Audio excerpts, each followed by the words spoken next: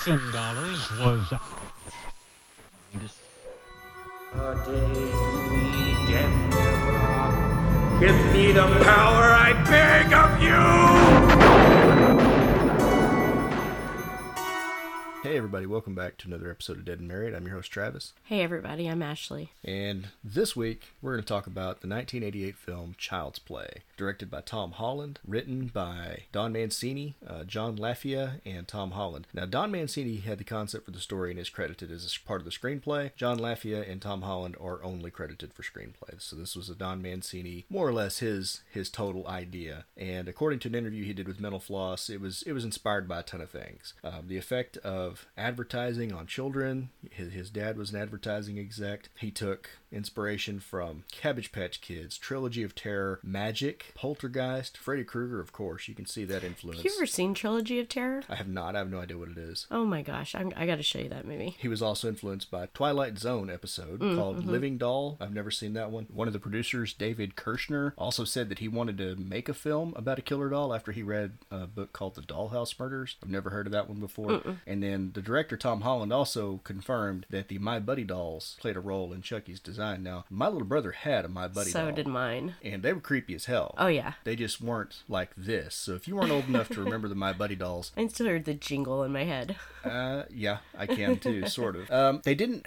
It was just a doll. It was about a 2-foot tall little boy looking doll. Yeah. Had like a bowl haircut. Yeah, it had a mo. Had a mo haircut, but it didn't talk. It didn't really do anything. It was more or less a stuffed animal. So it's like they took that doll and Teddy Ruxpin and smashed them together. Because I never had a Teddy Ruxpin. I did. But I thought they were creepy as hell. Oh yeah. Because that's the one where the eyes blinked and it would talk to you. Yeah. I didn't like them. I had one when I was probably, I don't know, 6, 5 maybe. And the only part it got to be really bad is if something happened to the cassette tapes, because that happens. And the tape, started coming out or whatever. It made, you know how cassette tapes sounded whenever they jacked up. So imagine that, but coming out of this teddy bear just got really creepy. But then, and I know I've brought this up on more than one occasion, but being in a Latino household, my granny also thought that my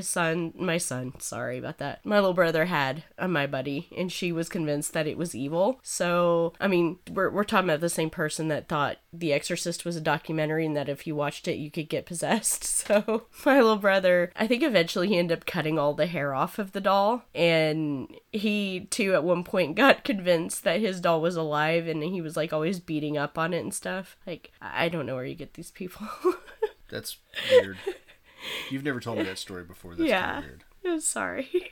Guys, I just want to take time out too, in case you haven't noticed, I am a little hoarse this week. Insert horsey noises here. But, yeah, just bear with me. I'm going to try to get through this. Show must go on and all that. So, Travis will be your fearless leader today, even though he's not particularly doing well himself. You ever seen that? It's a meme, and it's like this really, we'll say, big-boned kid wearing like some kind of weird clothes and it says, "Welcome to the internet," and I'll be your guide. Yeah. That's me.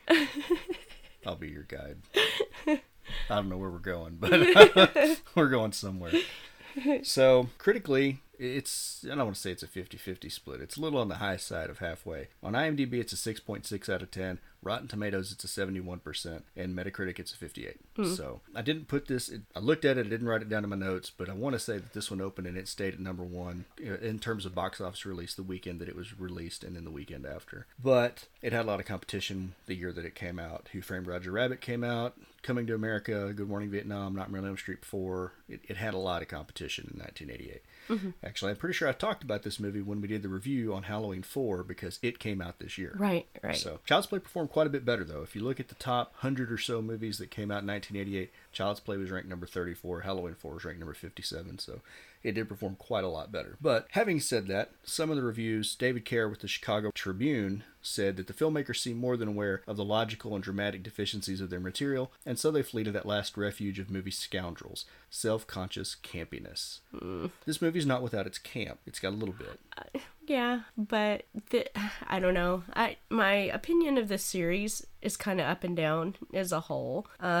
I think that this first movie is the only one that of the entire series that's genuinely scary. I know you probably don't agree with me on that. Part 2 has its moments too, like the giant doll hedge maze. That's pretty fucking creepy too. But this one was the only one that I watched, and after when it rolls credits, I left feeling kind of like. And I was actually scared of Chucky for a lot of years. Yeah, I don't find anything about any of these movies scary. But I think it's because I came to these movies late in life. Yeah. I don't think I watched any of them until you and I got together. So there's nothing scary about it for me. Yeah. Now, having said that, if I'd watched it when I was a kid, especially living at home with a little brother having that My Buddy doll, I could see this scaring a kid. Well, okay, so... Not our kids. Our kids think Chucky's hilarious. Oh, yeah, they love him. But think about it like this, okay? So this was the thing that I always did when I was a kid. I know, of course, you didn't watch them, but you still would go into a video store, and eventually you would end up in or around the horror section. Was this ever one that you saw the box for it and you were like, what the fuck is that? No. Because I remember one of our video stores, they had like a giant display when part 2 was coming out, and it was a big cardboard cutout of the box art for part 2 of Chucky holding the giant shears, looking to cut off the head of this Jack-in-the-Box. And I like legit, because this was our grocery store. Our grocery store did movie rentals too, so you had to go in there and you had to see it because it was fairly close to the entrance. So it was one of those things that when I walked in and I saw it, it would just scare the living shit out of me. And I thought, why would anybody put that, right there where little kids can see it? Let me ask you a question. Who was the clerk at the counter? Randall and Dante? Did Randall rent you those movies? Because it sounds an awful lot like you're describing the store from Clerks. Right.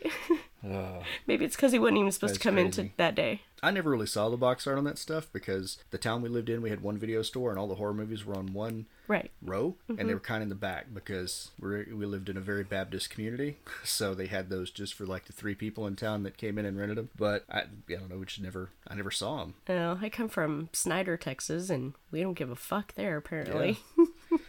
Yeah. Still don't.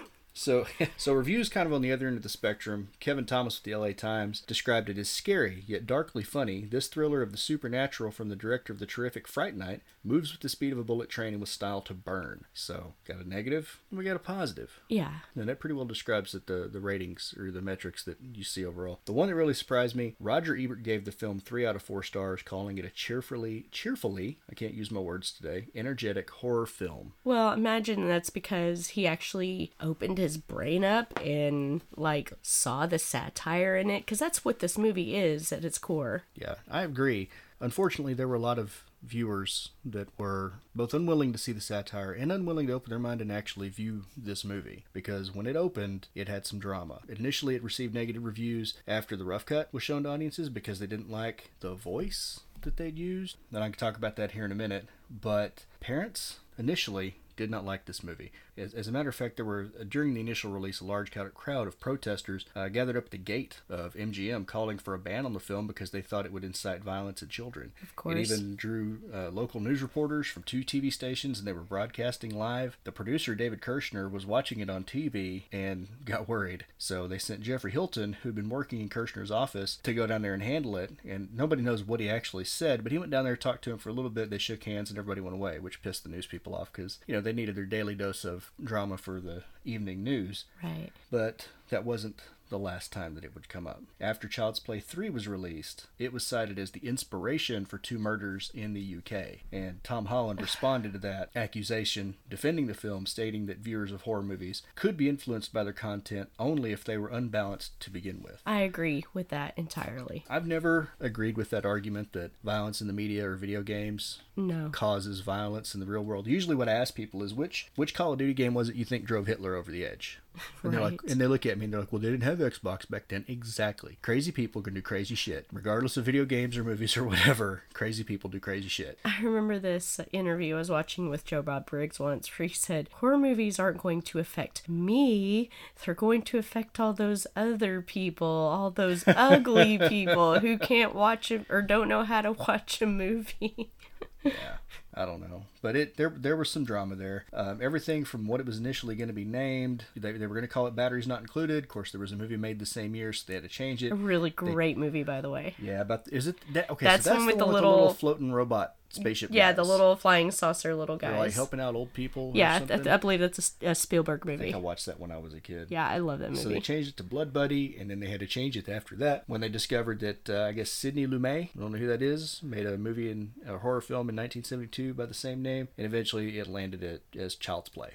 So originally the story was going to be that, I guess, the doll bled if you played with it too rough, and it was going to have a normal computer voice. They didn't like any of that, so they changed it, and Jessica Walter initially voiced Chucky in this on the basis that Mercedes McCambridge did Pazuzu in The Exorcist. I guess they thought she did a good job there, which I'm not familiar with that. She went through a lot to voice Pazuzu. If I remember right, she was a recovering alcoholic, but she purposely broke that, and I believe she talked to a pastor. I don't know if it was her pastor or sponsor or something like that. Basically getting the okay for her to do that. And she drank raw eggs and smoked a bunch in order to get that voice for Pazuzu. So the lady was clearly method. Wow. Gonna hand in all your chips for a movie. That's crazy. I mean, look what it's become. But well, I mean, I guess. That's not to say that once the movie was over, she didn't get right back on the wagon, you know? Yeah, that's true. But apparently they filmed, I guess, most of it. I couldn't ever find a specific percentage or whatever that they'd filmed with Jessica Walter as the voice for Chucky. But again, during those initial screenings, everybody hated it. Seems like I heard some kind of footage of that before. So, well, apparently you can't find it anymore. But I guess after the initial screenings, when it went poorly, Brad Dourif, who had been originally tied up with another project and was unable for hire, was available then. So they hired him and he redubbed all of it. Now, before that, their very first choice was John Lithgow. And I'm trying to imagine Lord Farquaad's voice coming out of Chucky. I mean, don't get me wrong, John. I'm currently re-binging Dexter right now, and the dude has the capability of being scary as hell. He really does. But I don't know him mainly as being an antagonist and stuff. He's always, the dad, or he's always comedic or whatever. That's why when he was in Dexter, it was such a shock. But even so, I don't know. All I see is Lord Farquaad, I guess. Some of you may die, but it's a sacrifice I am willing to make. Yeah, that or the dad from Harry and the Hendersons. Right, yeah. I don't know. I can't put those two things together in my mind. John Lithgow's voice and Chucky. I just can't. Yeah, no. Can't do it. Even as Charles Lee Ray. Even if he had just done Charles Lee Ray and they'd gotten a different actor to voice Chucky, I still couldn't. I don't know. Maybe that's just me. But the only other really interesting thing I found, I mean, there was more drama, but I'm not going to get into all that, was that Mancini never entered the set during production. He had minimal involvement once they started because of the Writers Guild strike in 1988. Oh, wow. So I guess they got it done and got started, and then that happened. I know that there was... They didn't give a specific timeline, but apparently it was happening while they were filming, so he couldn't go on set. I know that there was some drama as far as, he had a certain amount of the script written, and then Tom Holland and John LaFia, they went kind of went behind his back and rewrote a bunch of it. There were some changes, but I don't know. If I was Mancini, I wouldn't have wanted him in there either, because they filmed this at the Brewster Apartments in Chicago, which apparently the Brewster Apartments are a landmark at the Diversey Parkway and Pine Grove Avenue, and that's the apartment where Andy and Karen live in this film. All the on-location filming was done in the wintertime, and they said that the wind chill was as low as minus 50 degrees Fahrenheit. Oh, wow. So they had to rent rooms and park running station wagons near where they were shooting so people could jump in there and warm up. Well, you can definitely see it throughout the film. It looks cold. Well, this is the second movie we've done that takes place in Chicago. I wonder how close this location was to Cabrini Green where they shot Candyman. Interesting thought. I have no clue. No. We should have to look that there's up. A part of the movie where the subway scene. Well, it's not right. the subway, the train scene. Uh-huh. Where I was like, I wonder if I recognize anything from the Candyman movie in the background. But yeah. I don't know Chicago well enough to do that. Anyway, that's all the fun facts I've got. Anything else we need to cover before we get into it? I believe we're ready to do this thing, hun. All right, let's do it. And now it's time for your obligatory spoiler warning. We don't just spoil movies here, they are spoiled rotten, so listen at your own risk or turn back now.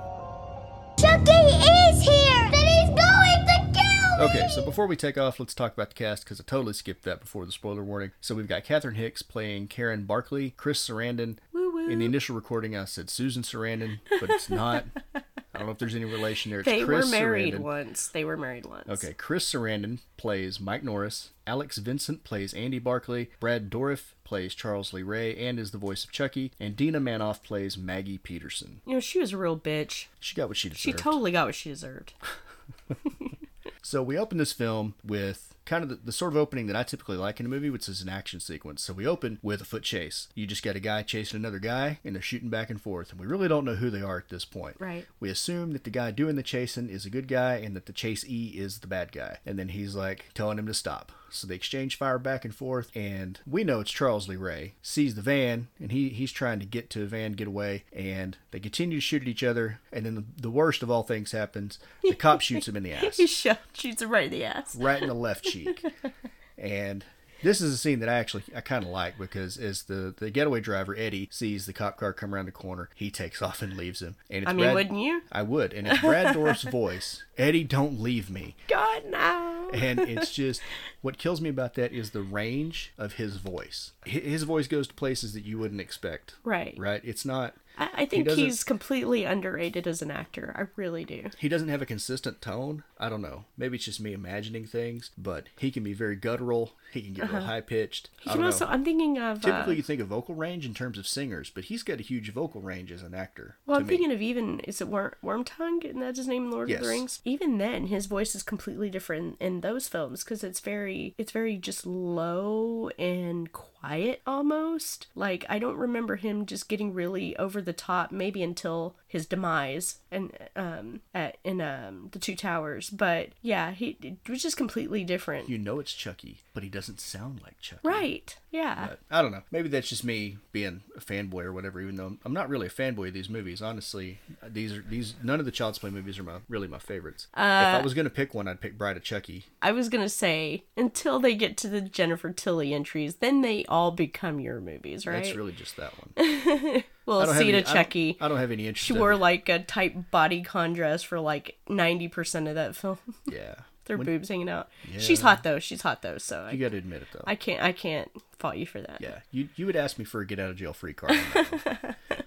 But anyway, Maybe. So they exchange fire. His getaway driver, Eddie, goes away, and he takes shelter sort of an alcove of a toy store. And same deal. Give up, whatever. Argue back and forth. We're going to shoot back and forth. And finally, he shoots the lockout of the door and goes inside the toy store. So now our chase has moved indoors. And it's more or less what you would expect. It's the cat and mouse, cop chasing bad guy through the store. Every now and then they see each other, they shoot at each other. But finally, our hero sort of catches up with him, and he does shoot him. But you see a wall of good guy dolls, and we get our title card, Child's Play. And can I just say, because that's where it already begins, the score for this film, it's really good. This is one, I mean, if you're thinking about just important horror scores throughout time, I wouldn't say that this one is at the top of anybody's list. You know, we always say Halloween, Nightmare on Elm Street, Hellraiser even, but Child's Play, it doesn't really have one that stands out. That's a sound effect, but well, still. It has a score. It's just not one that stands out particularly well. But this one, it does have that very creepy doll music, very kind of trying to think of a good phrase for this, like murder whimsy. I don't know. But I don't know. I know that I even asked you, does this one have a song? And of course you don't really hear it until the end of the movie, right? In the credits. Yeah. But if I heard that outside of this movie, I wouldn't know what it was from. It doesn't have the iconic score to me that. See, if I heard that, like, pretty sure I'd get chills up over, you know. Is anybody watching the TV show right now? We're not going to give anything away, obviously, but that was one that I was excited about. They brought back the score from part 1, part 2. I think it was either Cult or Curse. But yeah, it's been neat seeing them bring that score back and having that flavor injected in this new series, definitely. Yep. Really cool. I've enjoyed it. So they just, I don't know. This scene felt like it feels like it goes on for a while. Mm-hmm. The chase through the toy store. But finally Mike does shoot him. Mm-hmm.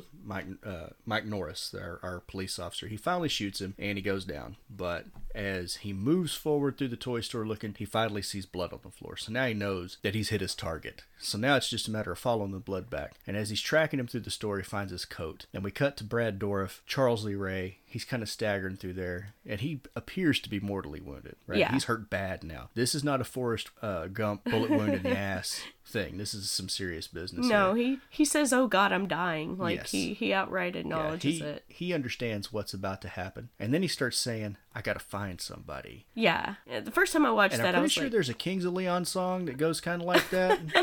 "You mean use somebody?" Yeah, whatever. It's the same. It amounts to the same thing. But I like that song. he yells across the store, "I'm gonna get you, and I'm gonna get Eddie, no matter what." I know. And okay, so maybe he is chewing the scenery just a little bit there, because he's very, like, his face gets all tight. Pretty sure all the veins are popping out of his face, and he's no matter what. So, but I don't care. He can chew all the scenery for all I care. So It works in this movie. yeah, And honestly, we get him on screen for what, 10 minutes, maybe? maybe First yeah. 7 minutes of the movie, and Yeah. then you never see him again. So chew it up all you want. So he continues to make his way through the store, and he just keeps repeating it over and over again. Got to find somebody. Got to find somebody. And Mike is trying to catch up to him, and he comes across these good guy dolls. And it's not what he's looking for necessarily, but he sort of stumbles, and the pile kind of collapses forward on him. Yeah, and he And does this is when kind you of. see sort of the light bulb come on. Yeah, I was gonna say he does sort of get this look on his face, like I hadn't thought of that. But- like, who would suspect that? We know it. Right. But if you're watching this for the first time, you're like, what's he fixing to do to that doll? What's this movie rated? That just sounded so bad the way you said, "What he about to do to this doll?" I'm telling you. Because, I mean, if you see the look on his face when he looks in through the little cellophane window and Like sees he that wants doll. his cocktail fruit. Oh, man. Naughty Jungle of Love 666. It is. And then he drags the doll out. And this is something I don't understand. He's got blood all over his hands. And this will be relevant later. But he brings the doll out and he starts to chant. And this is, to me, this is one of the iconic things about this movie. I'm not going to try to repeat the chant. Oh no. But because I couldn't do it justice. But as he continues to chant, you get lightning flashing and loud thunder. Norris, Mike, is trying to track him through there. Only now, here's the thing. I wouldn't still be following him. You don't think if so? I hear him chanting in a dark toy store and all of a sudden a storm comes up that wasn't there before, I'm probably just going to be like, you know what? He got away. You know, you look like you're busy. I'm gonna come back later. So he continues, and then I guess he finishes up because lightning comes down through one of the skylights and it blows the toy store up. Yeah. I don't know how lightning striking a pile of good guy dolls causes an entire storefront to blow out, but it does. It's very Die Hard, wasn't it? It is. It's a very Michael Bay moment. Yeah, yippee-ki-yay, motherfucker. What's even weirder is that Mike Norris was in the toy store when this happened, and he just gets up and walks off. Yeah. Like, I'm pretty sure he should have caught Barbie shrapnel or something. He should have a G.I. Joe sticking out of his forehead. He shouldn't have just, like, walked away with some soot on his face. Well, let me tell you something about Chris Sarandon, okay? He's a badass. He's Jerry from Fright Night. Oh, you're so cool, Brewster. He's Jack Skellington from Nightmare Before Christmas, and he's also the Reverend from Tales from the Crypt, Bordello of Blood. Like, I've never seen this dude in something that, even if he wasn't just a little bit slightly unhinged or a cartoon character even, he's always badass. So you know what? He probably took a G.I. Joe to the forehead or butt crack or whatever and just ripped that thing out, threw it down, and kept on going. That's my opinion. Okay, you're alone with that opinion. So Mike goes through this tore up toy store now until he finds the body of Charles Lee Ray. And that's pretty much it. We zoom in on the doll's face and we think, You know something's amiss there. what a short fucking movie. Roll credits. But it's not over because we cut straight to a happy birthday banner hanging over a window. We pan down to a couple of gifts and you can hear TV running in the background. It sounds like a kid's show. And kind of just pans across the living room with little boys' toys or just toys in general, kind of laying everywhere. Then we get the TV and you see the Good Guy cartoon. It looks pretty much like GoBot's Care Bears. Right? Because he's coming down on a ladder out of a hot air balloon. It does give off Care Bears vibes. Care Bears ripoff. But anyway, and this is where we're introduced to Andy Barclay, and he's like, I've already seen this one, which I never did when I was a kid. I was happy to watch cartoons no matter what. I had, like, even at 6 years old, I had favorites. So if I had, like, my thing was Looney Tunes back in the day. So if I had Is one... that before Looney Tunes got canceled? If I had one come up that I had seen, 50 times before, like, for instance, the one where Bugs Bunny goes to Transylvania, love that fucking episode. Doesn't matter how many times it comes on, I watch it every time. So, yeah, I don't think I ever did. See, I was always a fan I of saw this one. Roadrunner and Coyote. Yeah, that too. Morning. What was the? Oh my gosh, it was like the sheepdog and what was the other guy? He was still a coyote. Was it I a think coyote? he was supposed to be a wolf, but Yeah, like morning Sam, morning whatever. Ralph. Yeah, that's it. Yeah. I could watch those like 1,000 times. So this seems like the attitude one of our kids would have. Like, it's okay. I've seen this one already. Yeah, never happened. No, never. So Andy's making breakfast. And it's weird because he's making breakfast, and I guess it's his birthday. I mean, the good guy rap on the presents kind of gives it away, but this kid's terrible at making breakfast. He puts like an entire box of cereal in the bowl, and then he dumps half a gallon of milk sort of in the bowl, mostly on the counter and on the floor, and puts it on a tray and puts like a half a cup of sugar in what appears to be Trix cereal, right? It really looks like it's Trix, like yeah. 98% sugar already. Yeah. And then he goes come on, back you to didn't the do TV, and it looks like you get this like You didn't good put sugar guy. on top of your sugar? I put sugar on Frosted Flakes. Thank you very much, but I that's put not the sugar point. on everything. Because the last thing Frosted Flakes needed was more damn sugar. But he hears a commercial come on, and you get the big good guy, basically a Barney good guy, right? Big person in a suit Giant head. and with a giant head. Yeah. And they're talking about the good guy dolls that are coming out that can do all this stuff. And something's burning. So he has to go back and get the toast that he put in there. And he just snatches it up out of there. And this shit's charcoal, all right? Yeah. It's burnt beyond all recognition of ever having been bread. Yeah. And he just snatches it out of there. That shit would have been hot. Yeah. Like hot. He picks it up, carries it across the kitchen, throws it on a plate. I just don't buy that. Like, I think he would have just left it in the toaster. He would have touched it and be like, shit, that's hot, and left it there. I mean, I still do that, so. You still leave it in the toaster, I know. No, I mean, like, if I pull toast out, I'll still be like, ow, ow, ow, ow, ow. Yeah. Even he did. though, Tough I'm little almost kid. 40. But it's okay. He cools it off with about half a tub of Country Crock. He just Facts. spoons it out of there and just plops it right on top. So he gets it all on a tray and starts carrying it to his mom's room. Now you really love this scene. Okay, yes. But to me, it's just infuriating. The kid is leaving a trail of destruction everywhere he goes. Okay, look. I have to interject here. Yes, the control freak part of me is like, oh my god, I'm gonna have to clean this shit up. So yes, but in reality, I'm actually the type of parent that watching this, and if it had been, say, our youngest who did it, you probably would have gotten mad. You'd been like, oh my god, look what you're doing.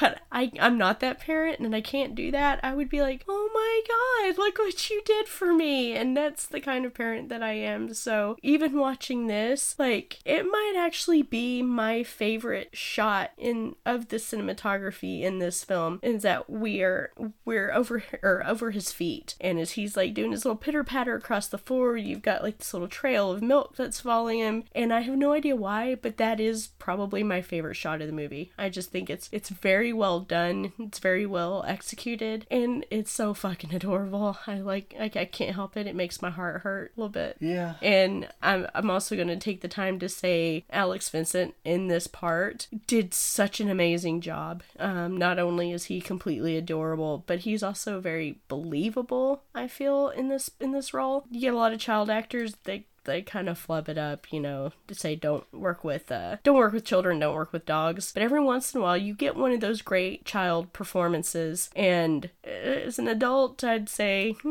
his craft didn't follow him. But definitely as a child in these first two movies, he really did an amazing job. Yeah, the kid's got a few scenes in here where he did a really, really good job. Now, whether or not that's just talent on his part or because he was antagonized, I don't know. But We'll get there. I believe him being a little kid. So he manages to stagger his way down the hallway and leave this trail of destruction into Mom's bedroom, and Mom's still asleep. She's doing that depressed sleeping too. She's doing some hard sleep. Man, I know that sleep. I do that sleep.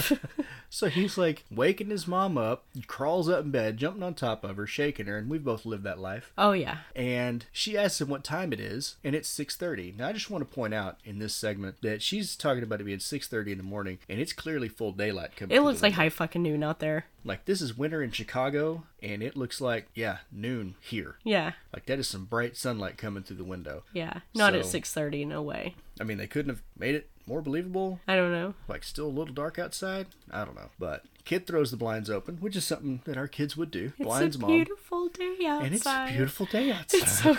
It's so fucking cute. I can't take it. Yeah, so they talk for a minute. She gives him tummy gummies, and Yeah, those are fun. he made her breakfast, which she doesn't want to eat. I mean, but she handled it the way I feel like I would have handled it. Like, I'm gonna eat this just a little bit later, okay? Yeah, well, by the time he made it from the kitchen to the bedroom, sort of the cereal with the milk and the sugar, the toast with the half pound of butter, and the orange juice have all become one singular food on the plate. It's become a biological experiment at this point. There's something growing in it by now. It looks awful. But she offers, why don't I just eat this a little bit later after she picks up a piece of toast and this giant spoonful of butter falls off of it. So in typical kid fashion, after he goes in there and rudely wakes the parent up that's trying to sleep on their day off, he wants to know, can we open presents now? She says, okay. So he goes running in there. Of course, being a child, he grabs the big box first. Mom tries to get him to start with the small one first because now as parents, we know there's nothing he's going to like in the big box if she wants him to open the small one first. So he opens the big one and what does he find? Clothes. Pants. She bought him clothes. Yeah. What a hateful thing to do. As a girl, I was always happy to get clothes. Our girls are happy to get clothes. But I could see a little boy being like, the fuck is this shit? Right. You know? Like, this is not what I wanted. Bitch, you know what I want. Yeah, and then she even has the nerve to ask him, what's the matter? Like, is this your first birthday, lady? It looks like you've had this kid for 5 or 6 years now. You should know by now what's the matter if you give the kid clothes for his birthday. Yeah. So she asks him, do you want some toys? And of course the toys are in the little box. And she bought him a good guy tool chest. Yeah. Which comes with real tools in it. I mean, later we're going to find out it had a real damn hammer in there. I don't know why you put real tools in a kid's thing. They were wildin' in the 80s. Yeah, they did something. Hey, So- okay, you remember our toys, what our toys were like, right? Like, I had Green Army Men and Hot Wheels. okay, but think about even just those Hot Wheels, for example. They were made like out of real fucking metal. They could really hurt somebody when Yes. fired out of a slingshot. Yes, you I'm could just really hurt people with this stuff. I mean, oh my gosh, I can't think of anything specific right at the moment, but it just seemed like all of our toys, you know, there's a big deal being made about lead paint or whatever, and yeah, people didn't straight give a fuck about us when we were kids. That's because lead paint builds character. So, Cap guns, yeah, cap guns. shit was dangerous. It was. So from the apartment we moved to, a department store. And apparently this is where Karen works. Looks like she's working at the jewelry counter, and the friend, Maggie, played by Nina Menoff, comes running up and she's like, hey, you know that doll you wanted for your kid? There's a guy in the alleyway and he's totally got one and you should come buy it right now. Well, that's all well and good, but you really want to be going and buying shit from a guy in the alley? I don't know. And even she's got a reservation. She's like, I'm the only one working the counter. I can't just leave. There's nobody else here. And she's like, do you want it or not? Because clearly we're talking about buying crack, not toys. So they just grab their shit, leave the jewelry counter unattended, and run out in the alley to buy this doll off of a homeless guy. And I just, no. And you know the first thing I noticed about this doll? What's that? The only reason it's coming up now, and even if you're watching it the first time, you got to know this is the same doll that Charles Lee Ray had his bloody mitts on in the beginning, right? Yeah. So the first thing I noticed about the doll is that it's totally clean. And it's back in the box. The box is not totally destroyed. A little worse for wear, but it's not beat up. And totally clean. There's no blood on it. Mm-hmm. So did this homeless guy clean the doll before he put it back in the box? Maybe Chucky cleaned himself off. Maybe Chucky went and took a bath. Gave himself a hose bath. But we don't know that he can do that yet. At any rate, now they're negotiating over the price. And she offers $30. The friend is like, it's not worth $30, it's $10, but it's like a $100 doll. Okay, see, this is the part that I don't understand. Is Maggie practically dragged Karen's ass out there to go grab this doll, and then for some reason has a complete change of heart, and all of a sudden is like, no, never mind, don't get it. I'm like, yeah, what's the point? Okay, we don't find it out for another minute or so, but you're about to get her in trouble with her boss. Why did you drag her out there in the first damn place? Right. What did she think she was to get it for free? I don't know, but she gets it for $30. There you go, lady. May it bring you and your kid a lot of joy. And then they're Which like, is come still on, we a gotta steal. go back. Yeah. So they get back. Of course, when they get back, boss is waiting for them. And this guy's such a dick. So I he's, can't imagine why. Yeah, he's snarky about them being gone from the counter. And then he says that one of the other people called in. So you simply have to work tonight. Mm-hmm. Talking to Karen. And I don't get how that works exactly. That he can just force her to work. I don't know. Well, I don't know how that works. He bullies her into it. Well, he does, but like, because are you happy with your job? Yeah, basically threatens her job if she doesn't work, even though, she's already got her schedule. Anyway, totally illegal. What he does here is completely illegal. Maggie offers to cover it. She's like, no, the boss says, you work shoes, you can't work the jewelry counter. So instead Maggie says, well, I'll just watch Andy until you get off. Problem sort of solved. Guy's still a dick. It still made me feel like shit. I really wish that at some point Chucky would have killed this guy. No, yeah. But he doesn't. So mom goes home and she's got the good guy doll. She's got Andy. I guess she picked him up from daycare or school or whatever. And she's like, let's go open your doll. 'Cause she has to go back to work at 7, right? Yeah. She's supposed to be back by 7 to do whatever. So little dude's got his hopes up. And the box is heavy because he's like squatting under it. Yeah, Right? it's a big leg box. Day. So he tears it open. What's he find? A good guy doll. And he's so happy. He's such a happy little guy. I know. I know. I'm going to say it like 10 more times before we're done with this episode. But yeah, oh, Mom, thanks. Like, even when we're watching this with Isabel, and she at this point is only a year older than this character, even she watches the scene, it's like, aw. Yeah. Like, he's so cute. Like, you're not but months, if not, a year older than him, so it's pretty funny. Yeah. So he opens it, and she says, show me how it works. So he starts talking to the doll, and the doll comes back and says, hi, I'm Chucky, and I'm your friend of the end. Howdy ho. Ha.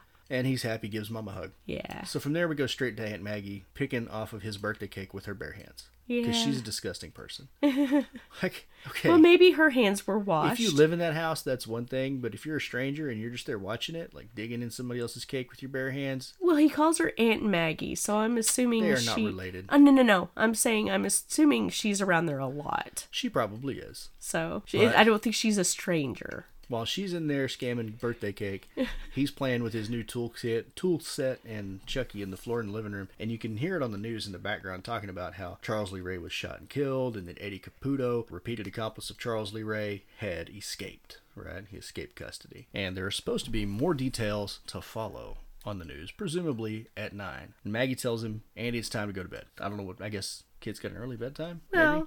9 o'clock, that's typical. That's when Isabel goes to bed. Maybe it is 9 o'clock, but... Yeah, well, because he says that Chucky wants to watch the 9 o'clock news. Yeah. He asks for Chucky if they can stay up and watch the 9 o'clock news. She's like, nope, it's time for bed. So she grabs Andy and Chucky, and she says, brush your teeth, and then under the covers you go. I just want to interject again here. Like, maybe I'm in the wrong, okay? But I'm sorry to quote Chucky and Andy, she does seem like she's kind of a bitch a little bit, because when Andy tells her Chucky wants to watch the 9 o'clock news, she just gets this look on her face and she's like, sure he does. And then when she goes to pick Chucky up to carry him off the room, she's just banging him and flinging him all over the place, and I'm like, He's a doll. He's a doll, yes, but just that whole sure he does, that for me was like red flag right there, because I feel like for me, and maybe I'm a pushover as a person, okay, but if it was one of our kids when they were little, Isabel still is little, but even now, if she were like, Chucky wants to watch the 9 o'clock news, I'd be like, oh, he does, huh? And I'd try to play along with it a little bit before immediately I'm just like, sure, Jan, like, don't be a bitch. So I don't know, maybe it's because it's not her kid. She's not all bad though, because even though she's kind of, maybe she's a little bitchy here, she is washing the dishes. She is, and I get that she's spending her time off to watch somebody else's kid, so I get it. I'm gonna give her props for that. But she did it voluntarily, so maybe she needs to take it down a notch. Yes, that's my thing. It's like, this is, it's give and take. This is a little. Just don't be a bitch. That's all I'm saying. If you had a friend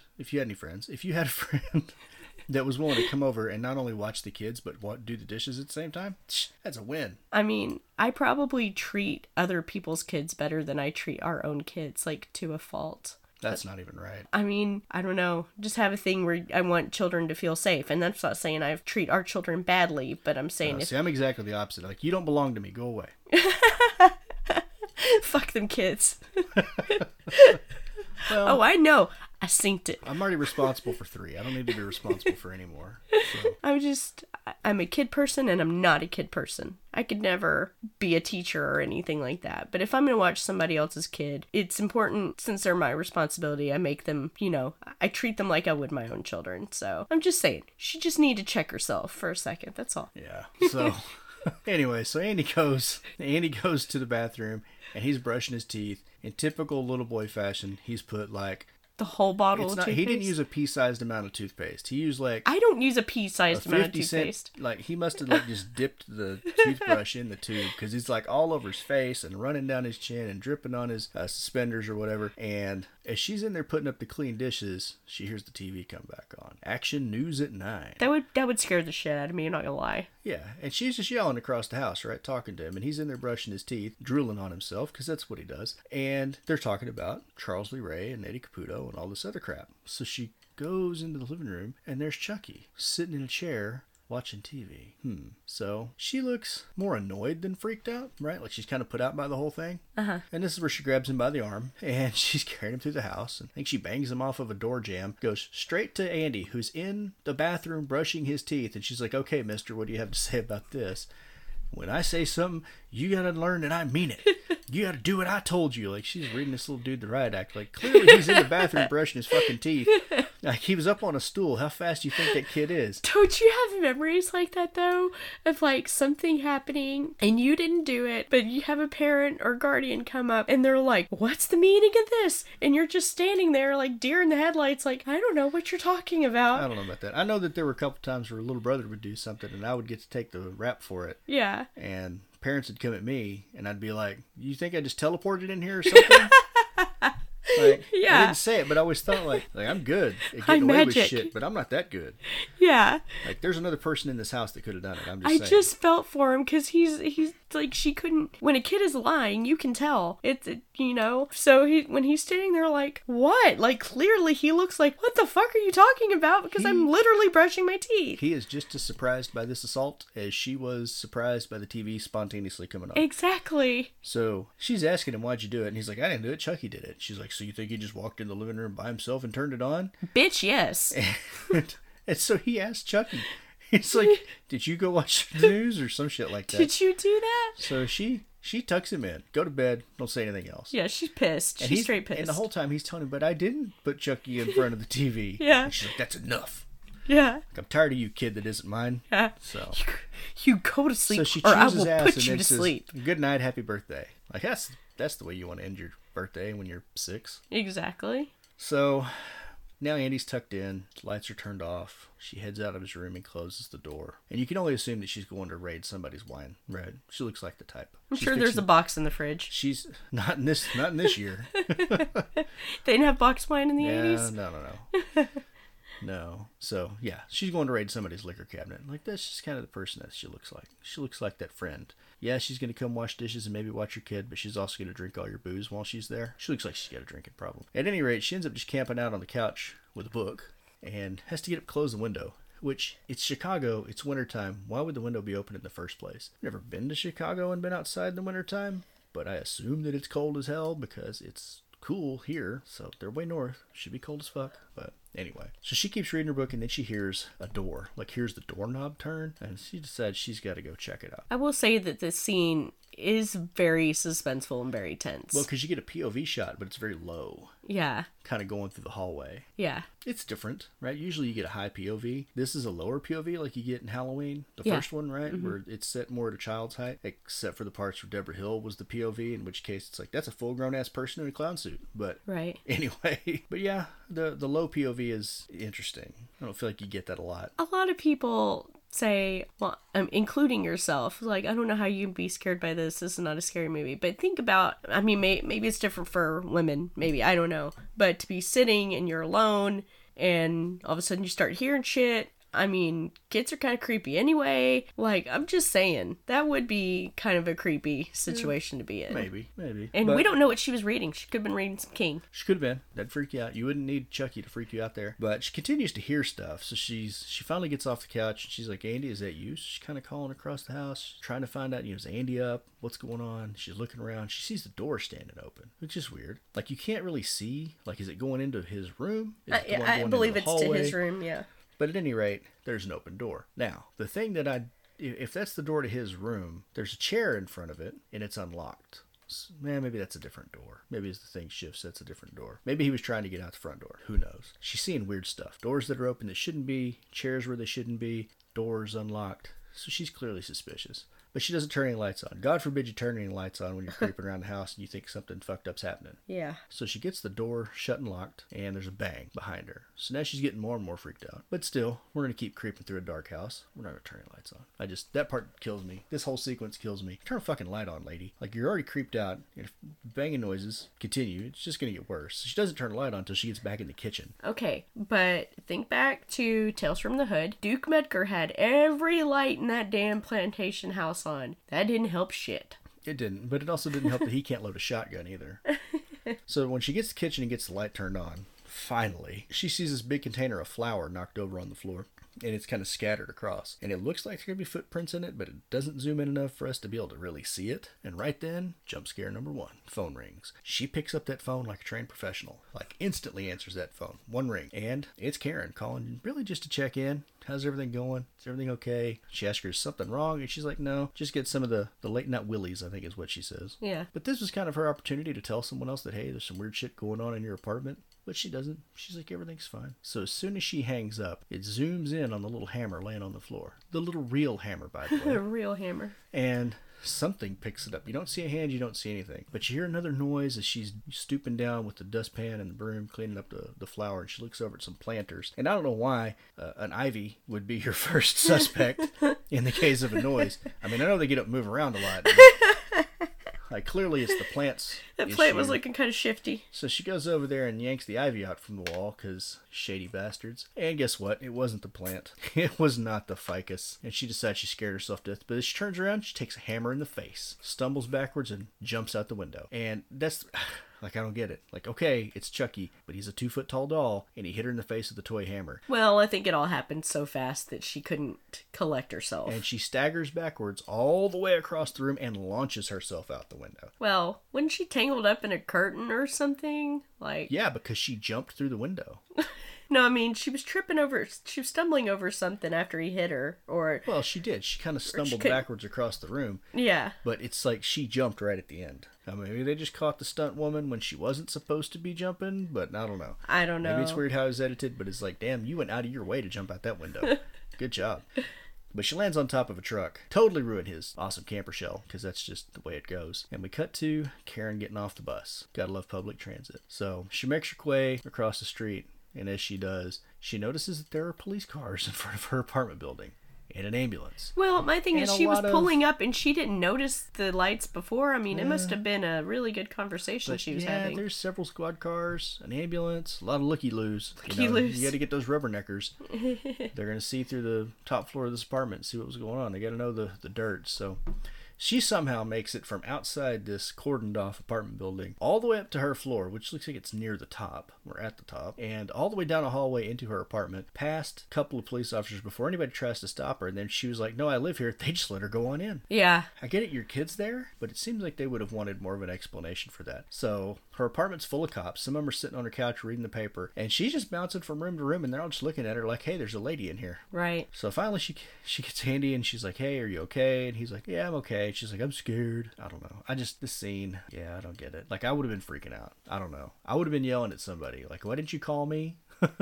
I'm the parent. You could have called me at work. I might have been a little disrespectful to some of those police officers at that point. But Andy's okay. And Mike Norris, the detective, wants to talk to her out in the hallway. So she's like, hey, look. I love how Andy, like, when he's trying to pull her outside to talk to her, how Andy purposely goes over there, like, to be nosy. He kind of creeps out. And then he's like, oh, let's move over here. Yeah, and he's holding Chucky right in front of him. Like, we're both going to Care Bear stare you. Yeah, I just thought that was funny. But Mike notices it, so he moves him a little bit further down the hallway to tell her that her friend Maggie Peterson is dead. And I don't necessarily find her performance all that convincing in this sequence. But they continue on down to the kitchen where you get more police officers kind of hanging out in there looking around. And he points out some flour on a countertop with little footprints in it. And he even says that kind of looks like footprints, doesn't it? But what would Andy be doing on the countertop, implying that it's him? She even asks him, are you implying that Andy did that? And he was like, I don't know. I don't know, am I? He's like, but don't worry, I already checked all his shoes. And none of them match. Could you just imagine that, like, going through his closet, like, checking out all the little tiny shoes? Like, it just seems absurd. I'm I don't know. sorry. When London was that age, I probably would I have. was gonna say, if we walked into our kitchen at any point and there was flour knocked over, that's a pretty damn common occurrence. Or soy and if sauce poured into every cup that we have. Yeah, but if there were footprints in it on the countertop, I would still go check London's shoes. Yeah, but not necessarily. We wouldn't automatically jump to them it having to do with murder. Well, no. So about this time, Andy makes an appearance. Carrie and Chucky comes into the kitchen and says Chucky wants to know what's going on. So his mom tries to kind of shoo him out of there, and the detective, Norris, is like, hey, what you got on your feet there? And he's like, they're my good guy PJ sneakers. Like, do you mind if I take a look at those? So he holds his feet up, and Mom is just like, she's ready to pounce, and he checks them out. Of course, they're clean. Yeah. And so he's like, all right, it's fine. And then she's kind of like, my friend just died. I've had a tragedy. You guys need to get the hell out. Yeah. And he's like, okay, I'll get everybody out of here. So he kicks everybody out. She sends Andy to bed. Andy goes and he's like talking to Chucky, and he sits him down in a little chair. And when he turns the light on, this is where you can see that there's flour on Chucky's shoes. Yes. And so he goes to bed. And I just wanted to point out, too, that you can see in Andy's bedroom, he's got a photo of his dad, but the guy in the photo is the director, Tom Holland. So that's kind of funny. Who's your daddy? Tom Holland. So as Andy's kind of snuggling down in bed, he opens his eyes and looks over at Chucky, and he notices there's something on Chucky's shoes. So he gets up, goes to check it out, and yeah, Chucky's got flour on his shoes. So he goes running out, and he catches up to his mom and Mike. He's like, I know who was on the counter. It was Chucky. I like the way he says there, Chucky. Yeah. And another thing that cracks me up here is Mike, I can't talk. Not only am I sick, I can't talk. He goes, ya doll? And I don't know why that cracks me up every time. And he does that throughout the rest of the movie. Like he's saying doll, D-A-L-L. So I don't know. I don't know where he's from or whatever, but that always cracks me up. Like it's like a New York or New Jersey thing or something. Ya doll? Yeah, it's an odd pronunciation. So Karen continues kind of shooing everybody out the door, and right when she gets the door shut, Mike like pushes his way back in. He's like, "Are you going to call me tomorrow?" And she tells him, "You don't give up, do you?" Which is an interesting statement for her to make, considering how she continues on the rest of the movie. Yeah. He says, "I just hate loose ends." Yeah, and it's just funny because she's... Well, and then she follows that with, "And I hate people who don't know when to give up." Yeah. But she just cannot get him out of there any fucking faster. And to me, it's like, okay, these guys are investigating you. Like, you're not coming across as innocent here when you're just trying to, like, get out, get out, get out, get out. Yes, please don't see any of the evidence. Yeah. I don't know. So Mike and his partner continue on down the hallway towards the elevator, and he hands him Mike hands his partner the plastic bag that's got the hammer in it. And he was like, Spirited lady. Yeah, get this to the lab. And he was like, what is this? And he was like, it's evidence. I found it in a corner. And he's holding it up. Of course, it's this tiny little like toy hammer. Yeah. So we go back to Karen. She's in the bathroom getting cleaned up. Maybe she's having a moment for herself here. Don't know. But she hears Andy talking to Chucky. See, this would be fucking creepy to me. Well, I mean, kids play pretend a lot. Well, I know, Isabel but talks to herself it's often. more that it's after this particular situation where he's already kind of brought up the fact that his doll is responsible for things. Yeah.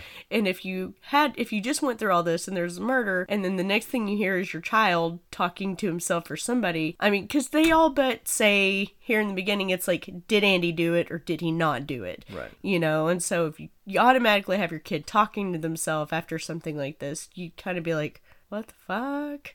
Like, I'm just saying, it's just a little creepy. I don't know. It's not uncommon for us to hear Isabel playing pretend or singing to herself or something like that. So I would not immediately jump. I know, but nobody immediately dies before that happens, is what I'm saying. I don't know. Maybe. The only thing that I think would be strange is if this is not, if doing the out loud talking pretend thing is something that Andy's never done before. Yeah. But he doesn't strike me as the kind of kid that's never done that before. Right. So. I'm just saying in this context. Yeah. So she goes over to his room and she puts her ear to the door and she hears him say, I guess there was no hiding from her. And this is where she comes in. And she sees Andy sitting on the floor with Chucky sitting in the rocking chair.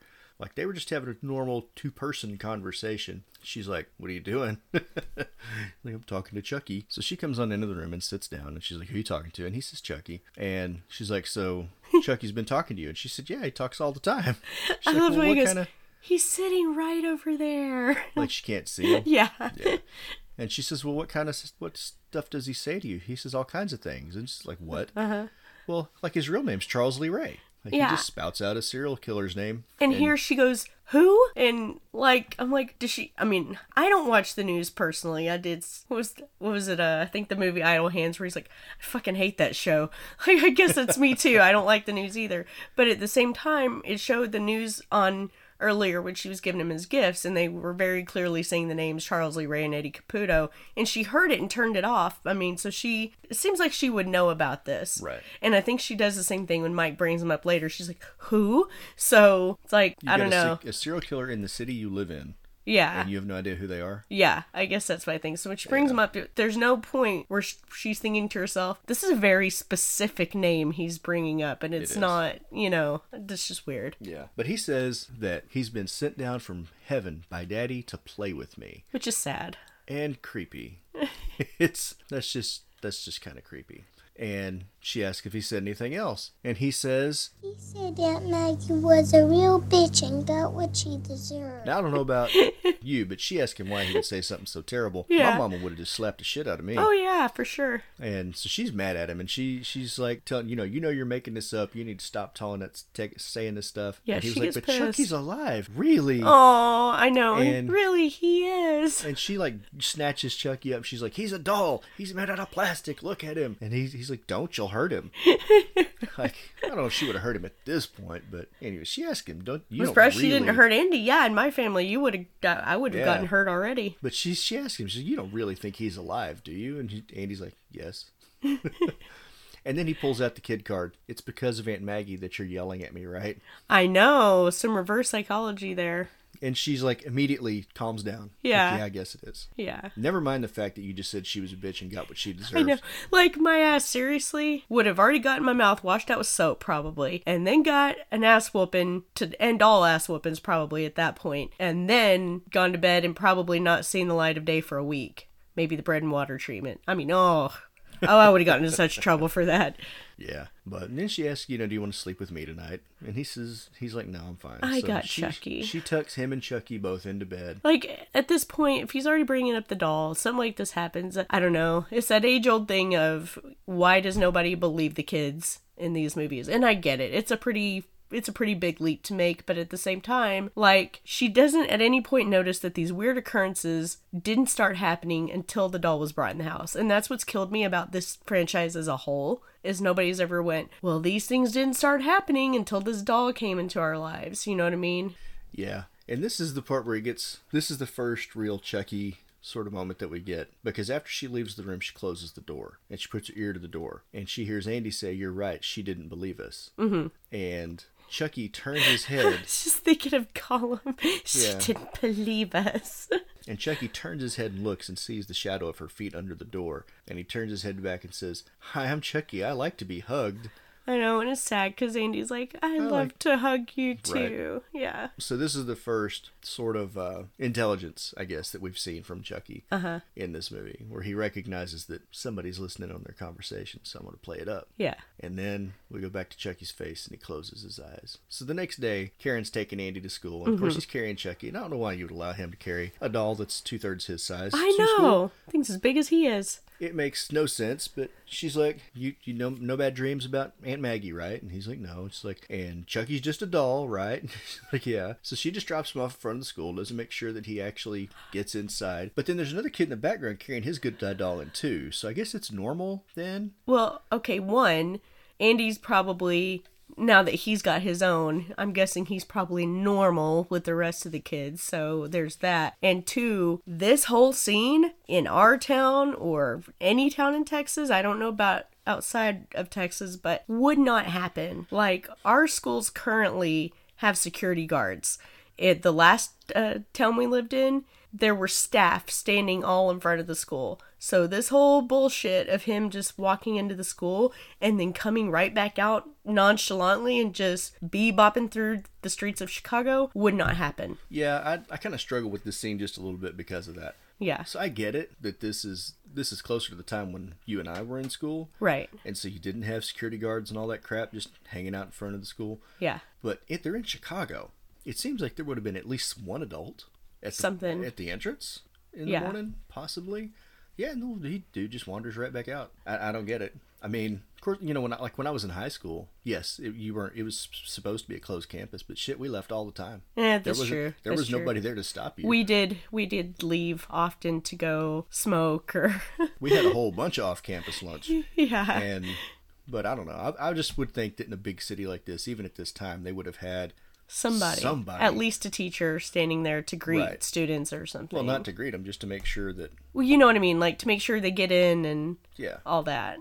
Yeah, I don't know, but I guess the 80s seemed like a big time where a lot of those high-profile cases of kids getting kidnapped or something terrible happening. I mean, I can't really think of anything just off the top of my head, except for Baby Jessica, maybe, and the well thing. But yeah, it just seemed like there was a lot of shit like that in the 80s, and maybe that's why we have security that has been bumped up to this point or something. Well, the late 80s is when I remember first hearing about violence in schools, you know, like gang violence and that sort of thing. But it was always in your metro schools, right? Your major metropolitan areas like Dallas and New York, Chicago. But it started to finally make the news. And I want to say the late 80s, maybe early 90s is when they started putting metal detectors in some of those places, and that where the schools were in kind of the rougher neighborhoods. But yeah, at any rate, they just let him walk right back out.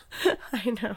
It just blows my mind. And he's going in there with big kids too. So is this like a combined school where they got like high school and preschool all in the same place? I have no idea. Yeah. But yeah. Then he gets on a fucking subway after that, well, it's or not train. A subway, it's a train. Yeah, and same thing. He's just sitting on train by him, with his doll. Yeah. And nobody says anything. And maybe in the city it's totally different. I've never lived in a big city like that. Yeah, but we're still. I know that here. We're still in the generation of when we were latchkey kids, though. That's so it true. wasn't completely uncommon for kids to walk home from school or whatever. But this is not the end of the day. This is fucking first thing in the morning because he just left school being dropped off. If one of our kids was not our older two, obviously, but Isabel, if she was just wandering the streets of Granbury, Texas by herself, it's still Texas, I guess. So you're going to have somebody that's going to be like, why the fuck is there a tiny little girl? Because Isabel, like Andy, is very small for her age. So you would have somebody be like, why is this child just wandering down the streets by themselves? And police would get called or something would happen.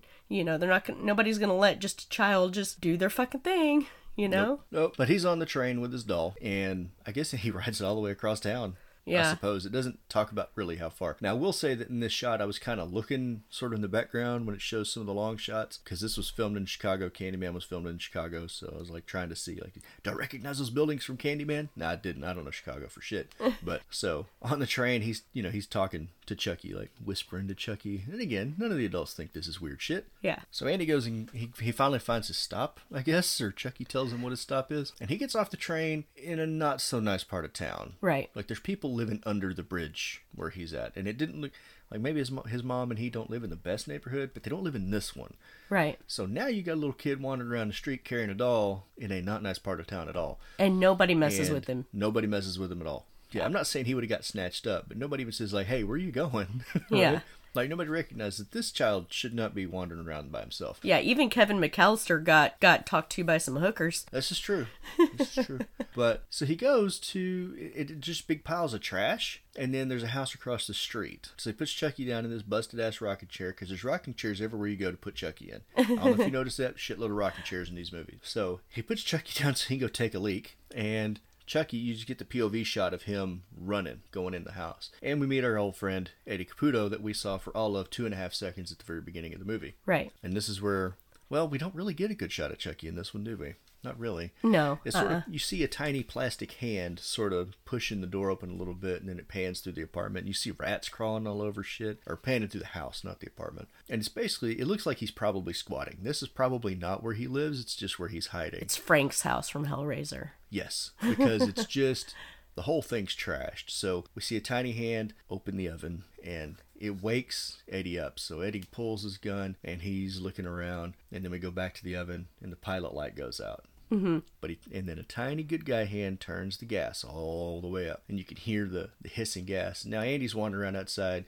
He finally notices that Chucky's missing because it was the longest leak ever. But if it was that cold, it might have taken me a minute too. I don't know. Because it looks like it's cold. Like, really cold. Back inside, Eddie's like sneaking through the house with his gun, trying to figure out who it is. And it looks like he's wearing a wig to me. It looks like it's not a good wig. Maybe the guy's just got really bad hair. I don't know. It didn't look like a wig. It looks like a hairpiece to me. But as he's going downstairs, and it's sort of I guess it's supposed to be a tense scene. I didn't really get any tension from it. Did you? Not this scene necessarily, I don't guess. Yeah, this probably more with when he was stalking Maggie. Yeah, there's not really any movie in the Child's Play series that gives me that feeling of tension necessarily, and I think it's because Chucky's the one I want to see. Mm-hmm. You know what I mean? Yeah. It's kind of like Freddy Krueger. Like I don't really care what Johnny Depp's doing. I want to see Freddy kill somebody. Yeah, we were talking about this last night, and I remember you being like, "There's just not enough Chucky." And for me, the argument could be made that this is what makes movies scarier. Like in Halloween, we don't get Michael throughout the movie just killing people, you know. And I think that's what this movie was trying to do. Was the less you see the monster, the scarier it is. But I guess you and I land on two different sides of the fence on that. Well, I think for me, when you've got a killer like Michael is scarier than Chucky or Freddy Krueger because he doesn't talk, because he has no motive necessarily other than you're here, it's Halloween, I'm going to kill you. Kind of the same thing with Jason. There's not a personality there. It's just there's sort of a blank slate that's going to murder you. And so when you don't see them, but you know that they're creeping around somewhere, that builds tension for me. When you have a monster with a personality like Freddy or Chucky, I want to see them, right? Because their personality is bigger than any of the supporting cast that you're going to put around them, right? They're better than any of the people they're going to kill. So let's just get to the killing. You know what I mean? I want them on screen. And well, maybe it has something to do with you probably didn't watch these in a linear fashion. This probably wasn't the first one you watched, so you probably saw more of his personality and you knew what to expect. So when you come back to something like this, where he's not really doing it so much that you're like, what the fuck is this? Yeah, because I mean, the part we're talking about right now is nearly halfway through the movie, and we really haven't seen him at all. Like this, I think I want to say we're at about the midpoint.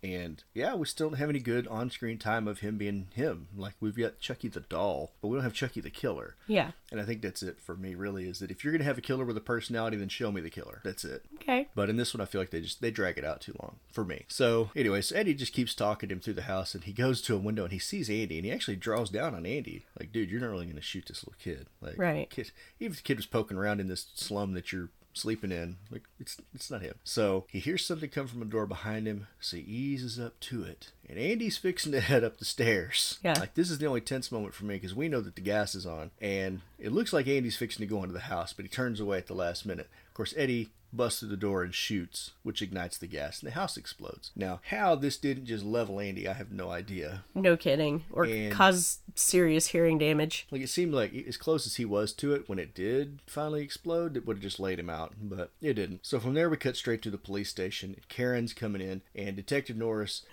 she's like, hey, I came as soon as I got your message. And she's like, did you pick up Andy first? She's like, no, I came straight from work. I know. It's like, do you see him with me? Clearly, no, I have not seen my child. Yeah, I mean, if he'd gone to pick up Andy, wouldn't Andy be with her? I don't know. But it's just, he's doing that thing that people do in movies that I hate so much, where it's just like, cut to the chase already. Stop fucking with me. Yeah, but he's like, come with me. So he takes her into his office, and they've already got Andy. Yeah. But Mike starts to tell Karen, I don't know how to tell you this, but... And then we cut straight to a scene where his partner, Jack Santos, played by Tommy Swerdlow, is interrogating Andy and asking him, do you have any idea why your Aunt Maggie fell out the window? And this always makes me laugh, because Andy's reasoning or excuse is just so calculated. Like, clearly he and Chucky had talked about this beforehand. Yeah, because she saw Chucky and it scared her so much she fell out. So much she fell out. I mean, okay. Yeah. So he says, so why did Chucky go to see Eddie Caputo? And then that's when his mom comes in. Andy's mom comes in. Which I'm sure Andy would have been like, who? Yeah, so he runs over to give a hug, and I guess Mike kind of indicates to Jack to leave, because Jack leaves the room, and Karen's telling him, nobody believes you about Chucky. Unless you start telling the truth right now, they're going to take you away from me. Yeah, no lead up to that or anything, just like brass tacks here. We're just throwing it in there. Yeah. So then he turns on Chucky. There's trouble in paradise. And he's like, you hear that? They're taking me away unless you say something. And Andy starts getting pissed. He goes over there and he's begging him to say something at first. And then he starts grabs him by the suspenders like he's interrogating him, shaking him. Why did you lie to me? Say something. And he's kind of having like a mini Where's meltdown. Harvey Dent? Yeah. Where is he? And Chucky says, hi, I'm Chucky, and I'm your friend to the end. Heidi ho. And then he just And then he straight starts slugs punching him. him. Yeah. And then he goes, Mommy, he's doing it on purpose. He told me never to tell about him or he'd kill me. Which I'd be like, oh. And what? then somebody over the intercom says, Miss Barkley, this is Dr. Ardmore, and I think I've seen enough. I have mixed feelings about Dr. Ardmore. We'll get there. And But... he says maybe Andy should spend a few days with us. So that afternoon, that evening, that night, whatever. It seems like later, she gives up on that real easy. Yeah. Well, I mean, it cuts straight to her coming back home. Yeah. So she comes into her apartment and she's carrying Chucky with her because I guess they wouldn't let Andy take Chucky with him. Yeah. Which is just as well.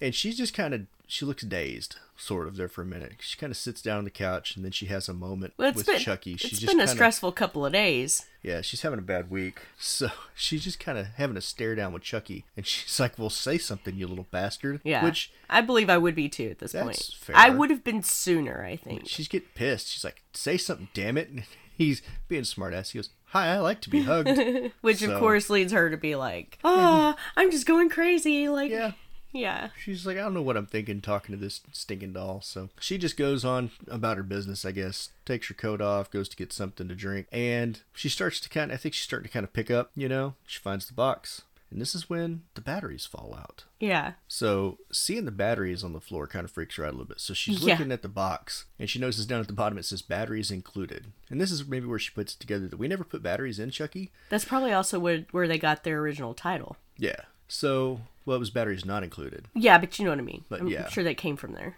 So she heads back into the living room. Now she's looking kind of suspicious. She's eyeballing Chucky while he's just, hanging out. He's just sitting there on the coffee table, being dull. And very cautiously, she reaches for him, picks him up. And as she rolls him over to check his battery compartment, his head does a full 180. Hi, I'm Chucky. Wanna play?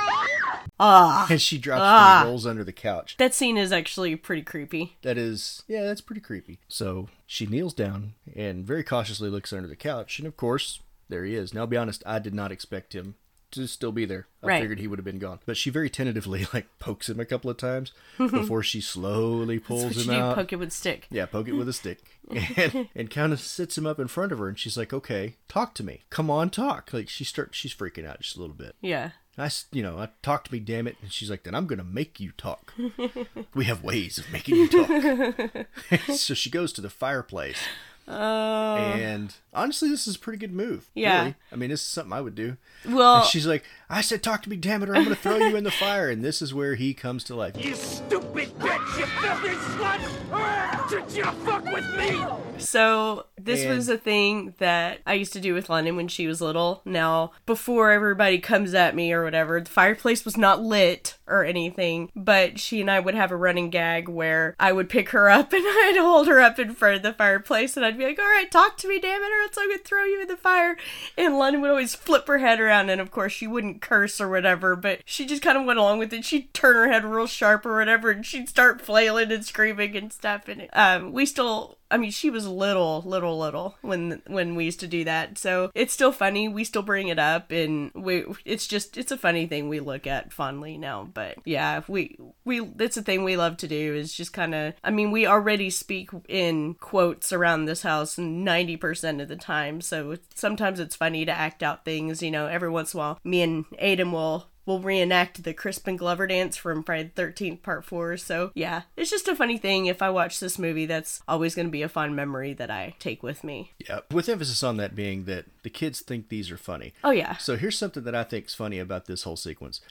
There's a point during their fight when she's fighting with Chucky there where he's in front of her. His head's actually slightly above hers, and she's no longer holding on to him, but he's flailing at her. Yeah. So he's levitating in front of her, swinging and cussing. And I don't know if that was just an accident or what. I didn't watch it closely enough to know if you could see any wires, but then when it cuts to, behind Chucky, you can see that her hands are still on him, right? Mm-hmm. She's still hanging on to him. But there's a good second there where she's fighting an airborne doll.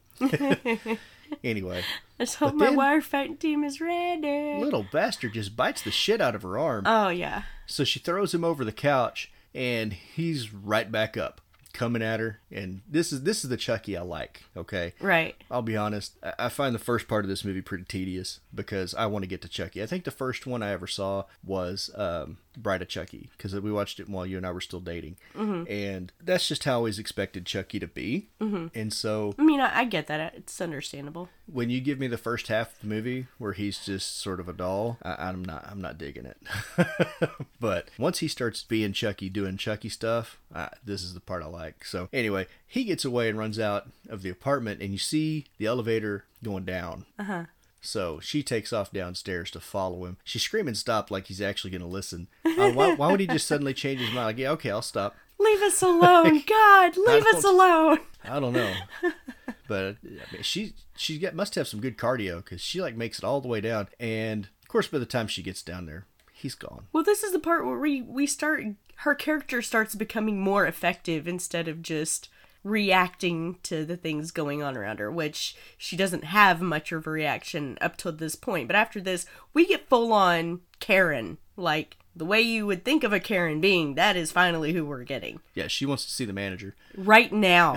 So she goes all the way outside after she sees that the elevator is empty, and stops on the sidewalk. So from there, we cut to a taxi. She's jumping out of there, and she catches Detective Norris right as he's leaving the police station. So good timing. And she's trying to explain to him that Andy was telling the truth, and that Chucky's alive, and that he killed Lady Caputo, and that she took him home, and she was about to throw him away when the batteries fell out. Of course, she took the batteries with her. So she's like, he's been moving and talking without batteries.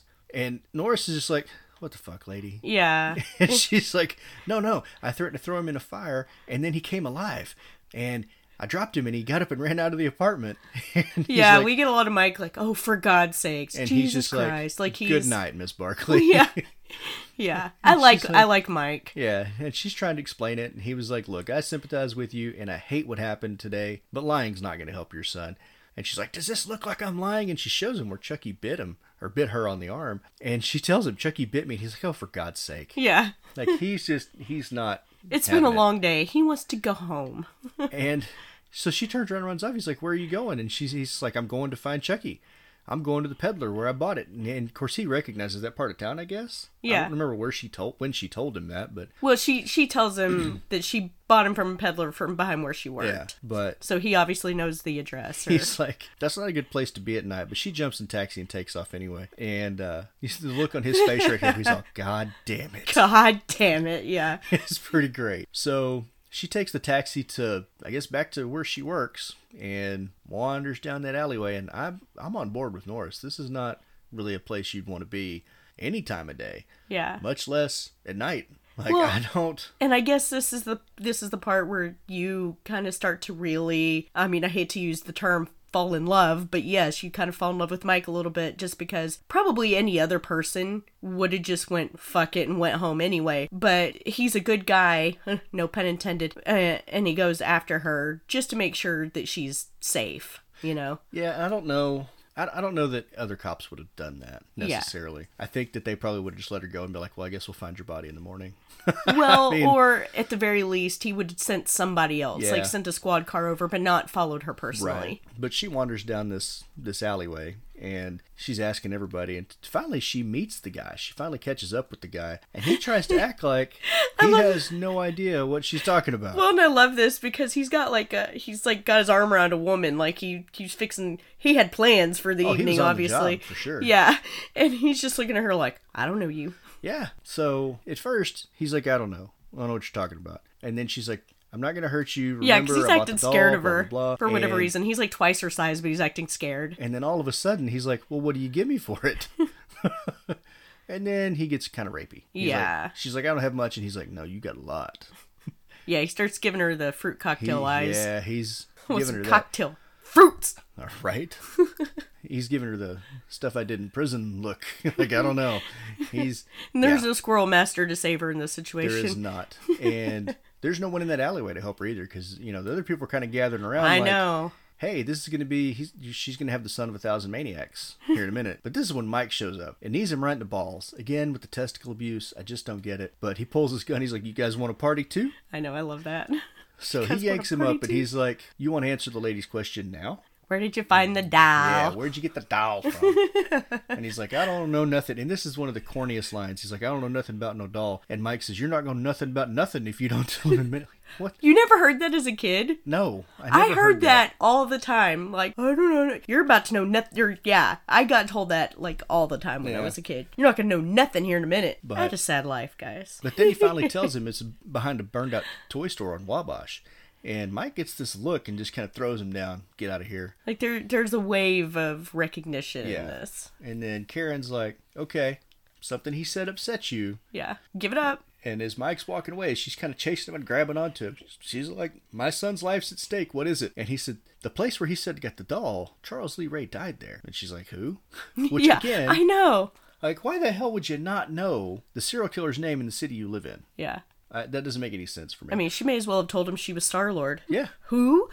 So he goes on to explain that the Lakeshore Strangler, the man who was partners with Eddie Caputo, that's where he died. And she's like, how do you know? He's like, because I killed him, you know? He's like, where are you going? She takes off. She's like, I'm going. And he's no. And it's funny because this is where the tables have turned, you know, because Mike in the beginning was very insistent on trying to figure out what's happened, what's going on, and Karen was just shutting him down. But now Karen is all gung-ho about this, and Mike is the one shutting her down. So it's just funny how that, you know, their arcs kind of switched a little bit. Right, but they kind of argue about it a little bit, and she wants to go to the toy store, and then she's like, well, why didn't you tell me you're the one that killed him? And he's like, look, I'm gonna take you home. And he tells her on the way to the car, yeah, he threatened to kill me and Eddie Caputo.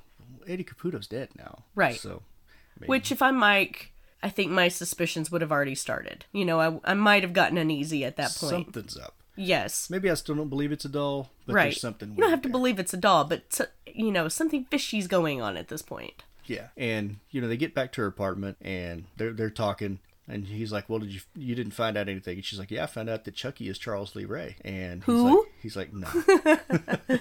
So he's trying to kick her out of the car because he's taking her home, and now she won't get out. I know. And so he goes and tells her where Charles Lee Ray's apartment was. Like, gives her the address. I don't understand that. Yeah, I don't think anybody would do that. Why would he just volunteer that information? Yeah. But now she won't get out of the damn car. Yeah, okay, now this part I remember you were actually cracking up. Yes. It's like she closes the door and rolls the window up, but she didn't lock it. So he just opens the door and hauls her out.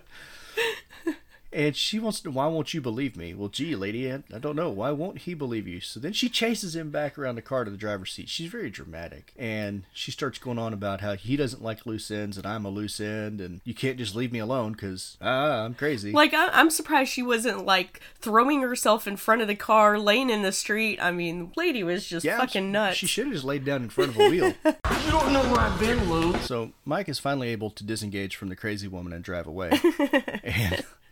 And we cut back to his office where he's pulling some files. And he goes back out, gets in his car, and begins to drive away. And as he's driving away, you know, he's listening to some really weird song on the radio. And it's, I don't know, we quit smoking a long time ago. Yeah. But every now and then I see somebody doing it. I'm like, you get all Chandler about it. I know. But then we see Chucky rise up in the back seat. And he puts like a water hose around his neck. Is it a water hose? Or something. It's yellow and black. I can't really tell what it is. It's some kind of hose. But Mike's a badass because he pushes in the cigarette lighter because cars used to have those and sticks it to his face. So he lets go. And this is when you see a butcher knife come through the seat of the seat back. Uh-huh. So the dude's got some driving skills because like he's levitating and driving at the same time. Which I couldn't understand why he just didn't pull over. I don't know. But then he starts stabbing it through the bottom of the seat, which there's not a lot of space under there. He really needs to get where he's going, obviously. How Chucky managed to wedge himself and that giant knife under the seat and be stabbing it up, I don't know. But yeah, and at one point Mike's like, he's got his, like, both feet up on the dash and the car's still going faster. I don't know. Well, but he's like trying to hit the brake and the brake Chucky pedal push the pedals? like breaks off. Yeah, and then Chucky like crawls under the seat to the front and he's like holding the gas pedal down. So they go down an alley. Like, it's very dramatic, this thing. And finally they crash. And the car flips over, and it finally skids to a stop. So Mike is inside, and he's got a cut on his hand, and as he's trying to bandage it, Chucky attacks again with that knife, and he like tries to stab him a couple times, and then he runs away. And so Mike's like got his gun out, and he's waiting. I don't know, it's kind of like a Jaws moment, like where the shark's going to attack, but you don't know which direction it's going to come from. And you kind of see Chucky running around on the outside here and there. And he's fucking with him at this point. Yeah, this is all just psychological warfare. But Mike's just kind of holding his ground, which is good. I'd be trying to get out of the car. I don't know. No shit. And this is like one of the only movies that you see where the car flips over and it doesn't explode immediately. Right. So Chucky had left the knife stuck in like the A-pillar of the car, and you see him grab the knife. You just see his hand. Now, did we establish And then that this is the knife from the from the good guys? This one toy? is not. This one's not. Okay. No, the one at the end I think is. But Chucky starts to come at him through the windshield with the knife, and Mike shoots him in the chest, and of course that blows Sends the him doll flying. away. Yeah. And then Chucky runs away, and Mike breathes a sigh of relief. Well, So the next he day- almost lost his nuts. So He almost got a butcher knife in his butt. So the next day, Karen is at Charles Lee Ray's apartment, and he's got some really bizarre art. yeah. on his Okay. wall. So this was the first time, and I've seen this movie 1,000 times at least, but this was the first time I was paying attention to the wall art, and I'm like, oh my god, is that a dong painted on there? There's a big green penis on the wall back there. And now I'm like, thank God the kids never noticed that. Yeah. It's not like Clockwork Orange where there's dicks painted like in every other inch of the wall, but still, it was like, it wasn't obvious to me the other times I watched it until this time. Yeah. So she's kind of going around the room looking, and then she sees, I don't know what to call it. It's almost like a King Willie painted on the wall, right? See And last she week's sees episode. some words that says, "Oh, thank you, mighty Damballa, for life after death." Yeah. So she's really studying this, although I don't know why this would mean anything to her. But then you see someone approaching from behind, and it's Mike. He's just being a creeper, and he's like, Karen. And of course, she, jump scares. She freaks out, which I would too. I don't know, but he Well, wants it's kind to of know. a creepy apartment, isn't it? Yeah, but he wants to know, what are you doing here? And he says, like, so last night after I dropped you off, I decided to go back and get the file, and I learned a couple things about Charles Lee Ray. It's his nickname was Chucky, and he spent a lot of time with this guy. And he shows a picture of one of his things, which just happens to be the King Willie that's painted on the wall. Yeah, and Same then dude. now he's like, all we gotta do is find him before Chucky does. And at no point does he ever tell her, oh, and by the way, he attacked me in my car last Chucky night. attacked me and I shot him. Like, you were right, so, I mean, don't give her any kind of vindication or anything. Right? So we cut to King Willie's apartment, which is actually, he's not King Willie. He's credited as Dr. Death on this. But he calls him John. Yeah, but as far as I could find, that's the only thing he's credited at is Ray Oliver as Dr. Death. So anyway, he's just having a normal day at his apartment. Looks like he's making some tea, and Chucky shows up. And he's like, hey, John, Yeah. it's me, Chucky. And, what do you think? So they kind of have a conversation here, and he's like, so thanks for teaching me this stuff. I don't know what the original intention was for this spell or what it does. It obviously wasn't to transfer your soul into a doll. So I'm like, if he's an outrage against nature and, this is big perversion of his lessons, it seems like, wouldn't it be anyway? Should it matter what he used it for? This whole thing is basically playing God, so Right, I don't right. think anybody's a good guy in this situation. See what you did there. I see what I did there. But he tells him, he's like, hey, last night I got shot and it hurt, and basically wants to know why. And he's like, well, the longer you spend in that form, the more human you'll become. Yeah. And he's like, so you got to get me out of this. You got me into it, you need to get me out of it, even though technically he didn't get him into this. Like, Chucky, you did this to yourself. But he tells him, no, you're an abomination, and I'm not going to help you. And he's like, you perverted everything that I taught you and used it for evil, and you have to be stopped.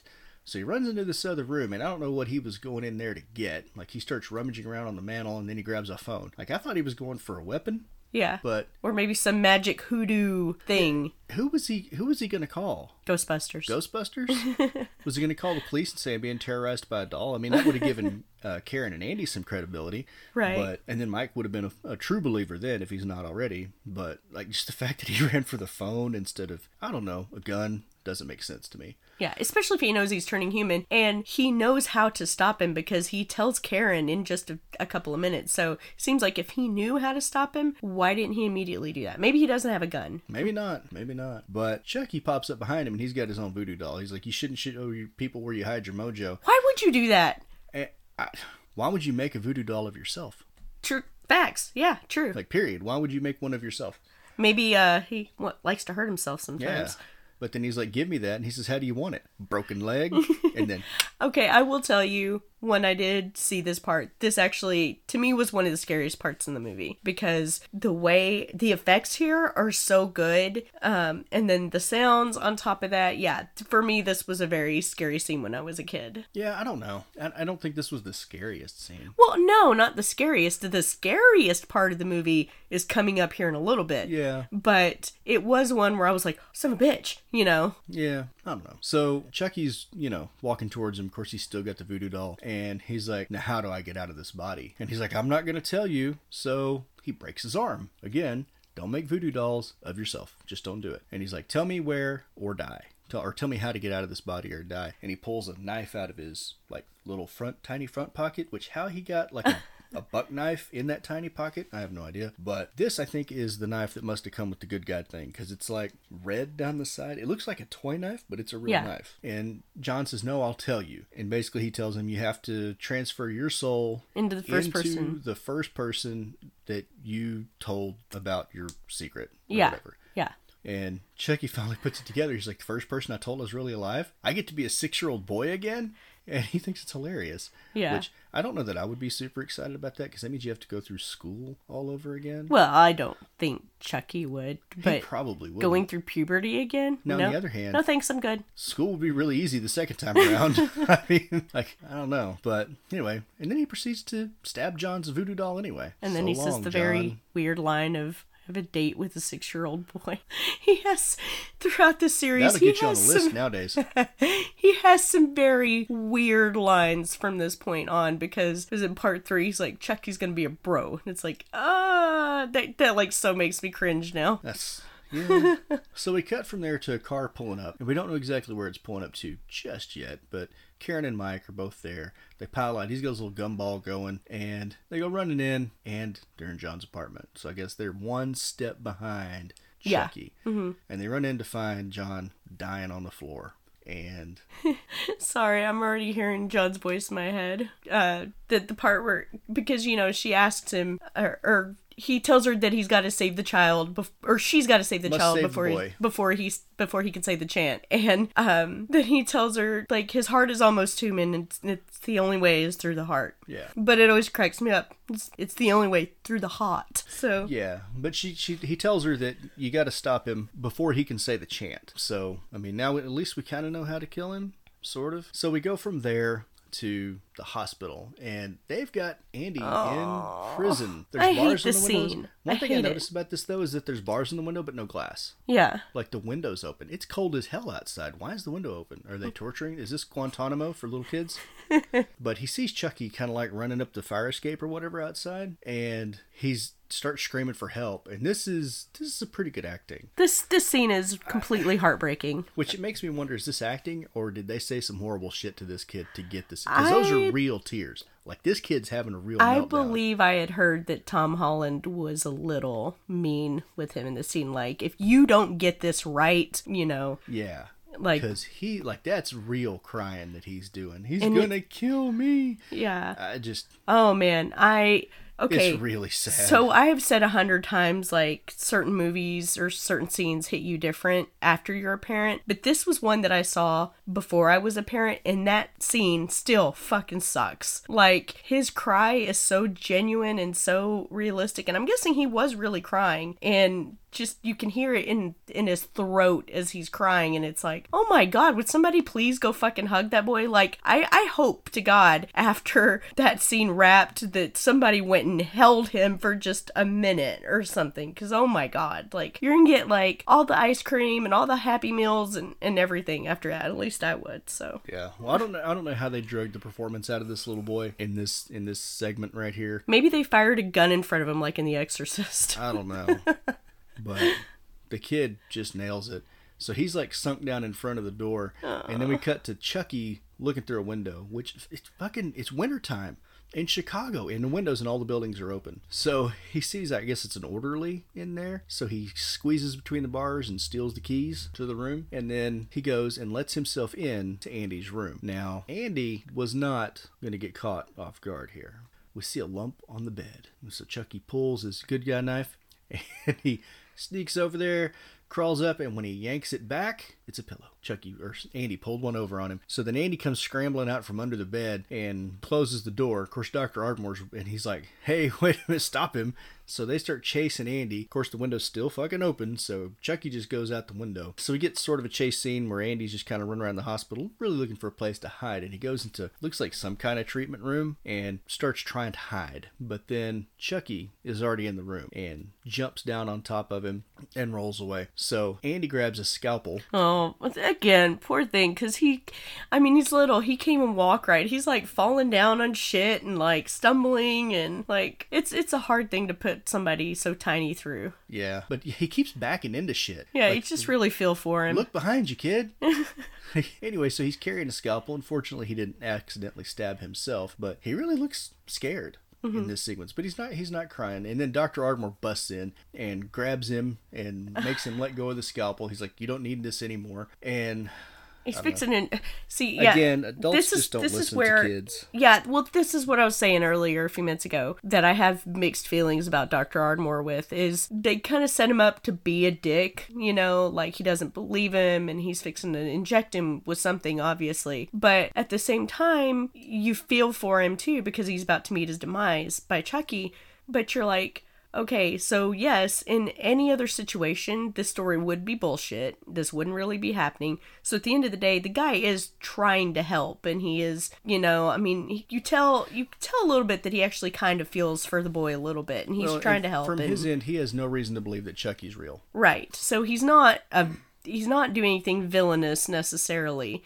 even though you do kind of feel like he is like, oh, here's the big bad doctor, he's fixing to pump me up with stuff or whatever, but I don't know. Yeah. Like I said, mixed feelings on that scene. Yeah, so he's got Andy, and he's trying to give him a shot. Presumably it's some kind of sedative. But we see Chucky grab the scalpel, and you get the low POV of him kind of sneaking around. And this is where he stabs him, like, in the calf. I couldn't tell if he stabbed him or if he cut his ACL. Either way. Oh, I always thought it was a shot to the Achilles tendon. Yeah, but that's I don't know, it's kind of like the Pet Cemetery thing. That's just a cringe place to get injured. Yeah. Like, I really don't like that. Yeah. So Dr. Ardmore falls down, and very quickly, Chucky hooks him up with some electroshock therapy and turns that thing all the way up and just cooks him, which I thought it's funny because there's one shot, the effects are good. You know, it shows blood coming out of his mouth and blood in his eyes. Would it happen that way? But then when it cut, I have no idea, but it was good either way. But then when it cuts away and you see the Dr. Ardmore's lying there dead, there's no blood in his eyes anymore. Like there was when he was dying, but then the actual death scene, it's like I didn't notice that. Separated him or something. Weird. Yeah, it's kind of an interesting choice, I guess. So Mike and Karen finally arrive at the children's hospital, and of course Mike's partner Jack is already there, and they're wanting to know what happened, and we find out that Andy's gone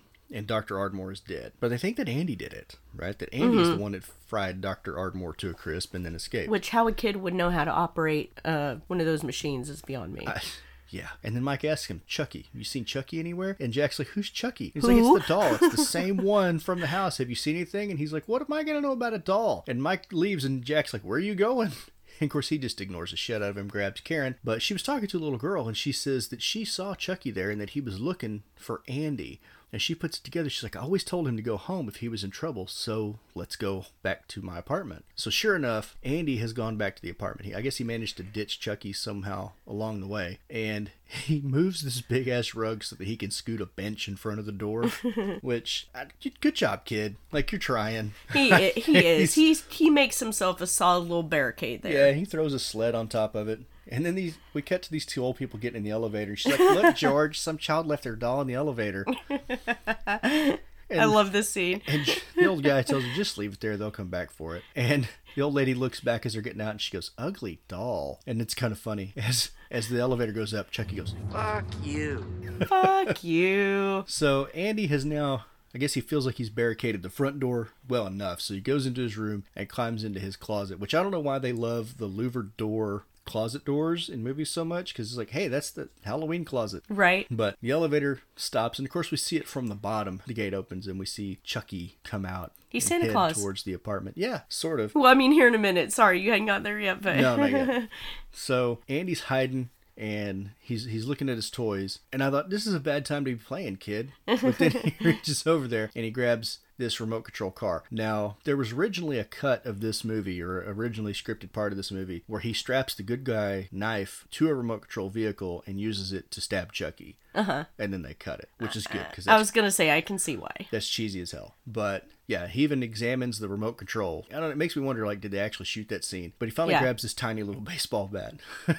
So back in the living room, yeah, Chucky does his Santa Claus bit. Yeah. He comes sliding down and kicks the spark screen out of the way. But Andy's waiting for him. He's got his tiny baseball bat. And he's really? ready That seemed like a full-size bat. Is it a tiny bat? I can't remember. I thought it was a full-size bat. No. It's a little bitty. But because he knocks the shit out of Andy with that. yeah. Well, I mean, it's wood, but it's like 18 inches long. It's a tiny bat. Well, it's not a full size. Like, it's not a grown-up size bat. It's like a T-ball bat. Okay, maybe. gotcha. It just looks tiny. Anyway, so Andy has emerged from his room. He's got his bat. Chucky's got his knife. When Chucky jumps out and yells surprise, and Andy full on takes a swing at him, he misses, but damn, he took his shot. So he dropped the bat. I don't know why he dropped the bat, but he just takes off running as Chucky's chasing him through the house, and in typical Final Girl fashion, he falls down, but he manages to recover. And I guess if you were going to say that there was a point in the movie that it does get kind of scary, it's this one, where Chucky is sort of stalking him through the house, and we don't know where Chucky is. But then he pops up behind him and with the bat. He says, "Batter up," and clocks Andy over the head with it. Yeah. Outside, Mike and Karen finally get there. Took them forever. I don't know what the hell takes these people so long to get anywhere. It's but, Chicago. yeah. Sure, traffic is bad. But as they're making their way upstairs, Chucky's basically about to have his way with Andy. And he puts, well, you know, they've had those things the whole time. So he puts his hand on his head and he starts to chant. And it just kind of goes back and forth with them running upstairs because I guess the elevator doesn't work anymore. And they're running upstairs and Chucky is doing the chant. So outside, clouds start to build up again. And the thunder and all the stuff. And he's, "Give me the power, I beg of you." And at this point, you'd think that Mike would recognize that for what it is. And at some point, they do get high enough where they see a skylight. And Mike's like, okay, there's like that spark of recognition, even though he can't necessarily hear what Charles Lee Ray is saying. But the chant continues, and they're racing for the apartment, only to be basically foiled by the fact that Andy barricaded the door.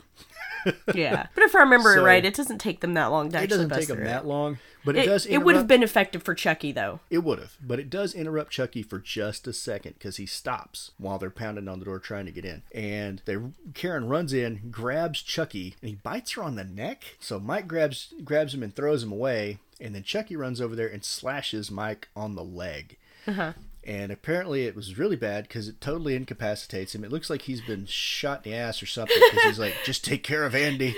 Okay, to be fair, though, he doesn't just sit here. He does get up and, you know. He does get up and go do some stuff. But I think it's not till he's also clocked with the bat that he's down after that. But Karen's, you know, trying to get Andy to wake up as Mike's making his way through the apartment looking for Chucky. And he's got his gun, so, you know, he's feeling pretty good. He's feeling strong. Like, he's fixing to square up with this little doll. But again, this is kind of one of those, where's the killer, you know? And in Halloween, this is the part that I like. I don't know that I necessarily care for this element in this type of movie, but in the Halloween movies, when you know that Michael's there, but you don't know where he is, and the protagonist doesn't know where he is, that's the part I like. This one, it's a little, But yeah, Chucky appears out of a doorway with the bat and just clocks Mike, knocks him out. But Karen somehow has her own gun. I don't know where she got a gun. Was it his gun? No, Mike gave her the gun. Okay. Yeah, Mike gave her the gun whenever he said, "Just take care of Andy." He said, "Take this." That's right, because he had one on his ankle holster. So she shoots Chucky. He drops the bat and then just like chases her down. They're having a fight in front of the fireplace, and he must be one strong-ass little doll. But she manages to fling him into the fireplace and flip the spark screen up so he can't get out. So now he's in Chucky jail. He's inside the fireplace, and she's like trying to hold the thing and reach up to the mantle, I guess, to get the matches, and she's trying to get Andy to come help her. She can't reach the matches. Sorry, you had to say Chucky jail, and I went back to this place in my head whenever we had playpens for the kids, and we put them in there and used to call them baby jail. Sorry, that just took me right out of this for a minute. Those are baby jails. Yep, those are baby jails. Portable baby prisons. But anyway, so behind the screen, Chucky is just losing his shit. Like, he's going nuts back there. However, there is, at one point it shows a segment where, and this is just something that I thought was funny, where he's kind of freaking out behind there and she's trying to hold it, but it shows it at just an angle where you can see the puppeteer's hand coming up through the bottom of the fireplace. Huh. And it was kind of funny. I just thought it was funny when she's struggling for the matches and she's like, Andy, the matches, and he's just standing there like, but what are matches? But yeah, there's a segment there where you can see the puppeteer's arm sticking up through the bottom of the fireplace, banging a Chucky doll against the screen. But anyway, I'll have to look for that next time. Andy finally gets his shit together and comes over there with a match and turns the gas on, and she wedges a piece of firewood up there. And Chucky looks at me, he's like, we're friends to the end, remember? Okay, so my question is here. If this is clearly a propane fireplace, do you really need wood in order for it to... Or maybe they just did that for the smoke, or for the smell. In this instance, where she's just trying to burn him, does she need a piece of wood? No. She uses it to brace the screen so he can't get out. Right. Yeah, okay. no, she uses it as a brace, like you brace the door with a chair. Okay. But yeah, so Chucky tells him, we're friends to the end. And I actually kind of like this. Andy goes, this is the end, friend. He's straight up vicious as fuck. And drops the match in there, setting Chucky on fire. And he continues to kind of freak out, only now it's more pain. But he knocks the screen down because she did a shit job of barricading that thing up there. And so he's like a little flaming bonfire running around the kitchen or around the living room and crawls up on the couch and then falls down, and Andy and Karen just kind of stand there and watch as he flops around, which how he didn't set the whole damn apartment on fire, I have no idea, because you should have had like molten plastic dripping off of him and setting the carpet, the couch, everything. He should have, I don't know. But anyway, movie stuff. The fire finally burns out, and you're just left with a charred, blackened Chucky remnant, I guess. They're on the floor. So Karen grabs Andy and runs back into the bedroom where Mike's finally waking up so that he can be useful again. And she tells Andy go get the first aid kit under the kitchen sink really fast, which that kid ain't done anything fast in this whole movie, so I don't know why she think it'd change now. And then Mike, he sits up for a second, and then he just lays back down. Like he's had a hard day. He ran up some stairs, and he got cut on the leg. But Andy goes to get the first aid kit, and when he turns around with it, he sees that Chucky's gone. There's a little flaming thing on the carpet, but Chucky's not there. Yeah. And this part he goes to run to get his mom. This part I can sympathize with a little bit, where it mostly happens in dreams, I guess, when you're trying to tell somebody something or you're trying to scream. And Laurie Strode has a very similar moment in Halloween 2 where she sees Loomis headed for the hospital. She's lying in the parking lot and she's trying to scream for help, but the words won't come out. And Andy's basically doing the same thing, like, Mommy, Chucky's gone. Like he can't quite pull himself out of it to scream. But as Andy goes to run away, or run towards his mother, Chucky sticks a foot out and trips him up in the hallway. And then we cut to see Chucky standing there, all he is burned fucked and shit. Up. Looks like he's got earthworms hanging out of one eye socket. It does. He's got his knife, and this is a fucking amazing shot too of him just looming over him, slowly stalking forward. And then Andy finally gets it together and runs into the room where his mom was, into the bedroom, and she is trying to hold the door shut. But you can see when Chucky's hand is in the door, there's metal in there. Yeah. Who made this damn doll? I know. Well, we were talking about the Matchbox cars earlier. Like clearly, all toys were made of metal in the 80s. Like this was like they built this thing as a weapon or something. Is this like a T-100, like a mini one? T-1000? Yeah, whatever. The Arnold. No, what was Arnold? He was a Arnold's T-800. T-800. Yeah, so it's like a tiny. Maybe it was a T-100. This was a prototype. But and again, she's struggling trying to get this door shut, and Andy's just standing there again, just like completely dazed. Like, don't go help her or anything. And that would be. I'm sorry. I said I'm the nicer parent, but at this point, I'd be like, get over here and fucking help me. He's 6. How much help is he really going to be? Well, I mean, something, anything. I don't know. But you had talked about the scenes that you like where Chucky's moving and all that stuff. They had tons of different people work on this. Oh yeah. A whole bunch of different, like sometimes Chucky's a puppet, sometimes you can see the puppeteer's arm sticking up through the fireplace. There was animatronic. They had little Chucky's, people in a suit. There were static shots. Like there were a ton of different dolls that they used for different things. I want to say they had like 9 operators for the animatronics. Yeah. And then one of them, for his facial expressions, they actually had an actor wear one of those motion capture. Yeah, I know what you mean. that kind of would capture it's. I guess it was more like a headset that would Yeah. capture his facial movements And to Alex- translate them to Chucky. And Alex's sister Yeah. even played Chucky Yeah. at one point. And they shot all that using forced perspective, where they built all the sets bigger than what they actually were to give the appearance that this was a small Yeah, doll. you had like So oversized couches and oversized furniture. you can tell a little, but if somebody didn't point it out to you, I don't know that you would really notice that much. No. Once you know about it, then yes, you can see it, but it's still very effective, like, because I've watched all these documentaries where it just shows how many people it takes to operate eyebrows or how many people it takes to move hands. Like, it's really amazing, and Kevin Yeager did some brilliant work for this He really puppet. did. He did. They did a great job. And I think in this one they pioneered some of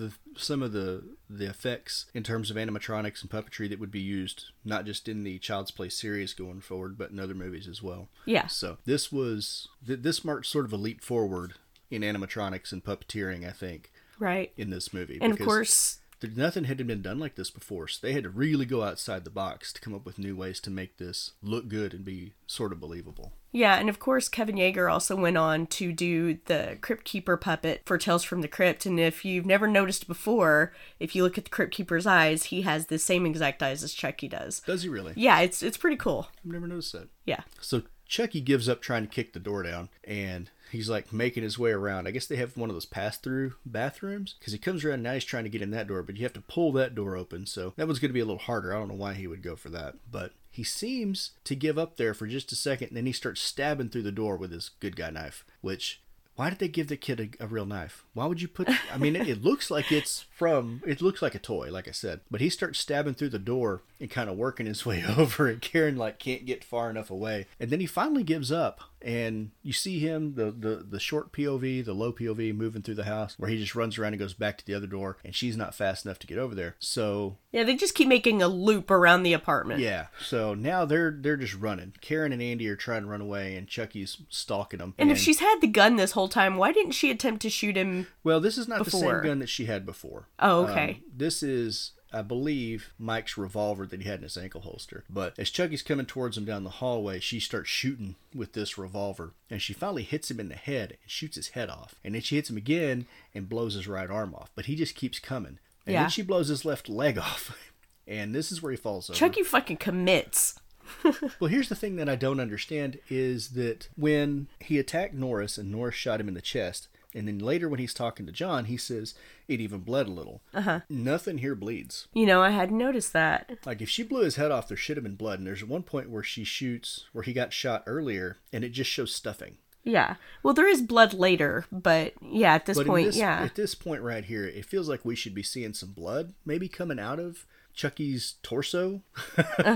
But there's nothing. So, I don't know. I feel like they do that better later in the series. Yeah. I was going to say, there's definitely an inconsistency, you know, as far as how long it takes the dolls to become human, because in this one, it's very gradual as it goes. But by the time you get to stuff like Seed of Chucky, those dolls are automatically, like, there's a scene where a guy checks Tiffany's back to see what's, you know, if her puppet stuff is still working or whatever, and you just see rib cage and blood and all that stuff underneath that, like she was human from jump as soon as the soul went in there. So yeah, very inconsistent throughout the series. Yeah. So Karen and Andy, and I don't know why she lets Andy follow her, they sort of advance on Chucky's torso, which is still like crawling around on He's the a ground. stump. So she goes up there and shoots it again, and again it's just a puff of stuffing with no blood at all when she shoots it in the back. And she keeps pulling the trigger because she can't figure out that it's out of bullets.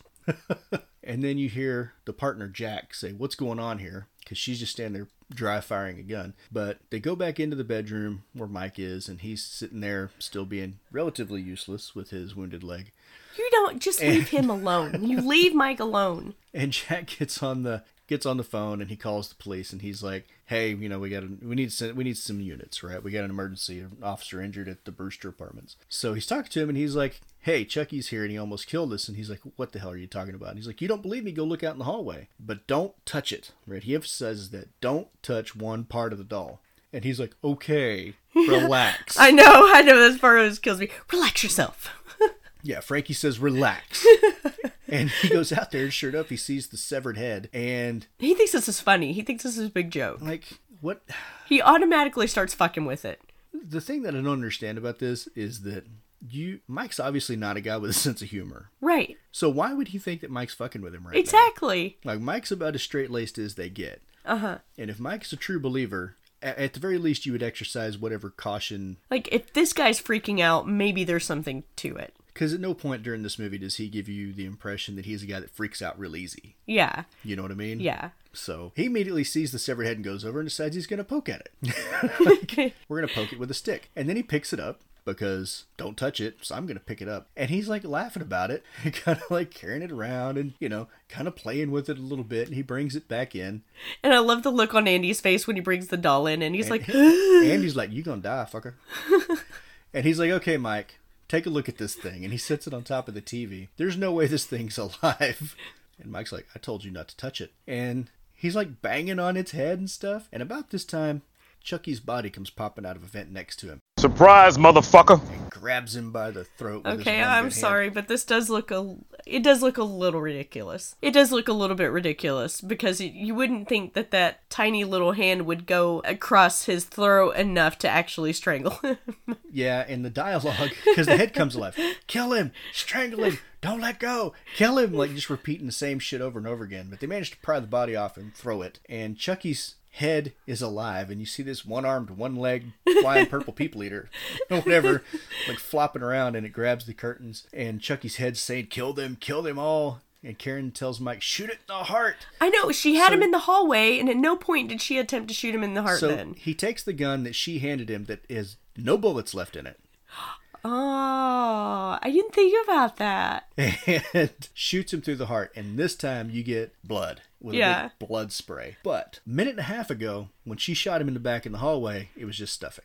Yeah. I will say that the part of the stump, the burnt stump just trying to stand, it is kind of creepy. Like, it is. This for me is where the movie is, I mean, as ridiculous as him trying to choke Santos is, it's still kind of creepy. Yeah. I don't know. This is the Chucky that I like. Like, where he's like relentless and talking shit at the same time. So I'm in for this. But I agree, the whole concept of him taking this tiny doll hand and choking Santos, like, I don't, just no. It's not a thing. Except that it was metal. Like, if he'd have been clawing at his throat, that would have been different. But he wasn't. He was choking him. Because he's the Lakeshore Strangler. Right. I don't know. But you cut to Jack, and Jack's like holding his throat, just looking at it like, I can't believe that just fucking happened. Is it dead? I've never understood it either. The only thing I have been able to justify this with is that with him being a supernatural being, maybe he has supernatural strength as well. Yeah. So we go back and we're looking at the Chucky torso, like, sort of slumped against the wall, and it's still kind of moving. And I swear there's a part where the dying doll gives everybody the finger, but he finally stops moving. Oh my god. And this is like, this part legitimately creeps me the fuck out. Yeah. Because that burnt ass head and that one functioning eyeball, and he says, "Hi, I'm Chucky," and it starts in his voice, but then it goes off into the child's voice. Hi, I'm Chucky. Wanna play? Yeah. That's so fucking creepy, dude. Like, I can't. This was... Okay, I'm going to admit, so that most of this movie I did not find scary. But this scene with the head and that voice, that's the point where we get to the end of the movie, and now I'm fucking creeped out. Yeah. That was an excellent choice. So after the Chucky's head winds down, Mike's got this, like, I don't know. I don't even know how to explain the look on his face. He's just, it's kind of like, fuck my life. Like, I don't even know what to do with this. And he looks at his partner, Jack, and he says, "You believe me now?" And Jack's like, "Yeah, but who's going to believe me?" Which is fair. And I am on board with that. He's like, but yeah, look on everybody's face like, what the hell kind of day is this? Yeah, what the fuck just happened? Like, I don't even know, like, where do I file this day? Like, worst day ever? I don't know. But you hear sirens coming in where he had called for backup, and they got there pretty fast, all things considered, because only a few minutes passed in this. So they help Mike up, and they're like, all right, here we go. So everybody leaves the room except for Andy, and Andy's just kind of frozen there, looking at Chucky's burnt, severed head and his burnt, shot up body. And Karen comes in, and she's like, come on, we're going to go to the hospital with Mike. So she leads him out the door, And as he reaches back to close the door, we get a freeze frame of him, like, giving Chucky's body the side eye through a crack. And that's where the movie ends. Yeah, that is actually a pretty creepy ending. That's a decent ending. I'll take that. Yeah, and seeing that doll head just laying in the dark and just staring at you, it's like, oh. So... And then you get the creepy-ass music on top of that. So, what do you think about this movie? Okay, so I know you feel differently than I do, but this movie does hold a special place for me.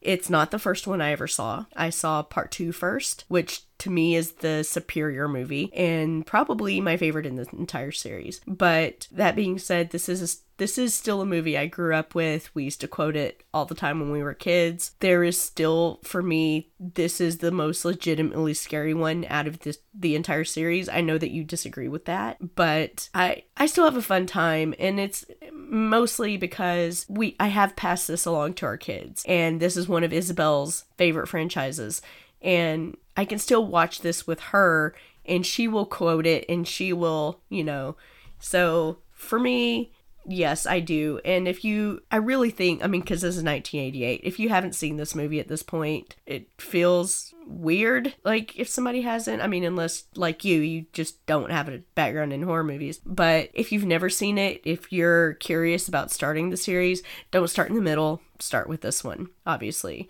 If you get to the point where you've never seen any of the movies, but you're thinking about trying the TV series, you're not gonna have that background that you need in order to get into something like that. So there's a few in this series that you probably could skip, although there are references to it in the TV show, but there are still some that I feel like you could probably just skip because they're not wonderful. We do get to the point of doing Halloween Resurrection where we've got to have our rapper in a prominent role, and by the time they get to see to Chucky, I'm just like, fuck this series. But it quickly redeemed itself in Curse, and maybe not so much Cult. Cult kind of went off in the deep end again a little bit, but this one for sure, this is a watch, I would say. Travis, what do you think? Giving me eyes over here, like, hurry up and stop talking, woman. So, I like Chucky as a movie monster, but this is not my favorite one of the series, I think. Which is not, I think the only one where I like the very first movie the best is Halloween. Because if you look at, like, Friday the 13th, the first one's not my favorite, but it's not the first one I saw. In this one, this edition, or this entry, is not my favorite, but it's not the first one I saw.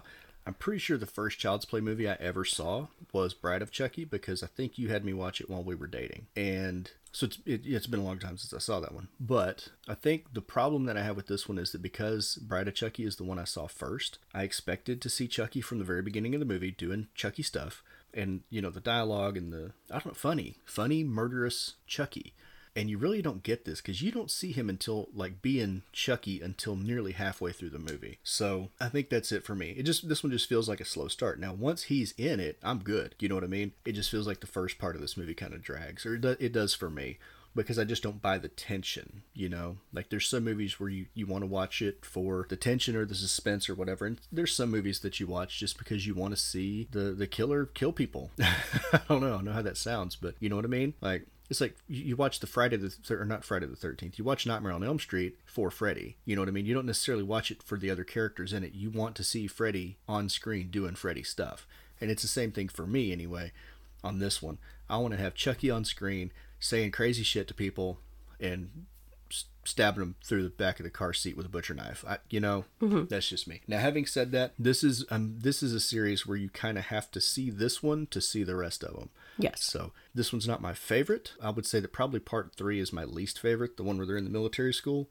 Even though Chucky is on screen more, I just don't care for that one. But I think this is definitely a watch if you intend to watch any of the rest of them, because you have to have this one to get the background. So I still give it a watch. Like, it's still a good movie, even if it's not my favorite. It's still, I can see why people like it. It's just not the one for me. So that's how I feel about that. That's all you have to say about that. That's all I had to say about that. Anyway, guys, thank you again for bearing with us while we are sick and having our sick voices. My sinuses are all jacked up, so if you hear all the heavy breathing, it's because I can't breathe. Neither one of us have the sexy phlegm, so Thank so you. Gross. Thank you for being with us and, listening to us while we sound like we've smoked 3 packs a day for 20 years. But next week, we're going to be coming back and we're going to be going right back into Halloween territory because we just couldn't wait. We couldn't wait to talk about Halloween Kills, and so that's what we're going to do. So I think the day that we do that, I'm going to spend the whole day saying Evil Dies Tonight, leading up to when we record. I think that'll be fun. Evil Dies Tonight. But I'm looking forward to that one, and then they put Candyman, the new one, up for purchase. Yes, finally. Fuck. Fuck. So now that it's available for everyone, anyone can get it, and it's not like restricted just to theaters. At some point, probably in the almost near future, we're going to cover that one as well. Yes. So yeah, I'll get a post going out on our social media what our schedule is going to look like, probably I guess for the next month or so, or at least the rest of this month. But yeah, definitely stay tuned for Halloween Kills next week, probably Prom Night the week after that, followed by probably Candyman. Well, so. no, Prom Night was a suggestion. Yes, Prom Night was a suggestion for our friend of the show, Karima. She gave us a list to go by, and we're going to tackle those as much as we can. And thank you, Karima, very much for your suggestions. And if anybody else has any suggestions, give them. We're game. Well, Prom Night's going to be interesting because I've never seen that one before. Yeah. I've never watched Prom Night. I've only watched it twice. It's I'll be honest, it's not one of my favorites, but, maybe I need to go in with fresh eyes and... Well, it might turn out to be one of mine because like I said, I have no preconceptions of what this movie is going to be about other than clearly a prom is involved. And I think Jamie Lee Curtis is in it. Yes. But you can find that out by looking at the cover. So. Well, there is a remake, but we're not discussing the remake. We're doing the original one? Yes, the original. Yeah. So that'll be interesting for me because, I don't know, I like seeing movies that I've never seen before. Yeah. Cool. Sometimes they're great. Sometimes, But... I don't know. I like seeing new stuff. So this would be a good deal for me. Cool. Anyway, well, I guess that's going to wrap it up for us this week, guys. So we'll see you next week. Adios. Bye. Hello, Deadites. Quick reminder that you can find us on the interwebs. You can find me on Twitter and Instagram as SpookyMom83 and Travis on Twitter as TravisL80, and find our official page on Instagram and Twitter at Dead and Married. If you have any questions or suggestions for us, email us at deadandmarried@yahoo.com. See ya!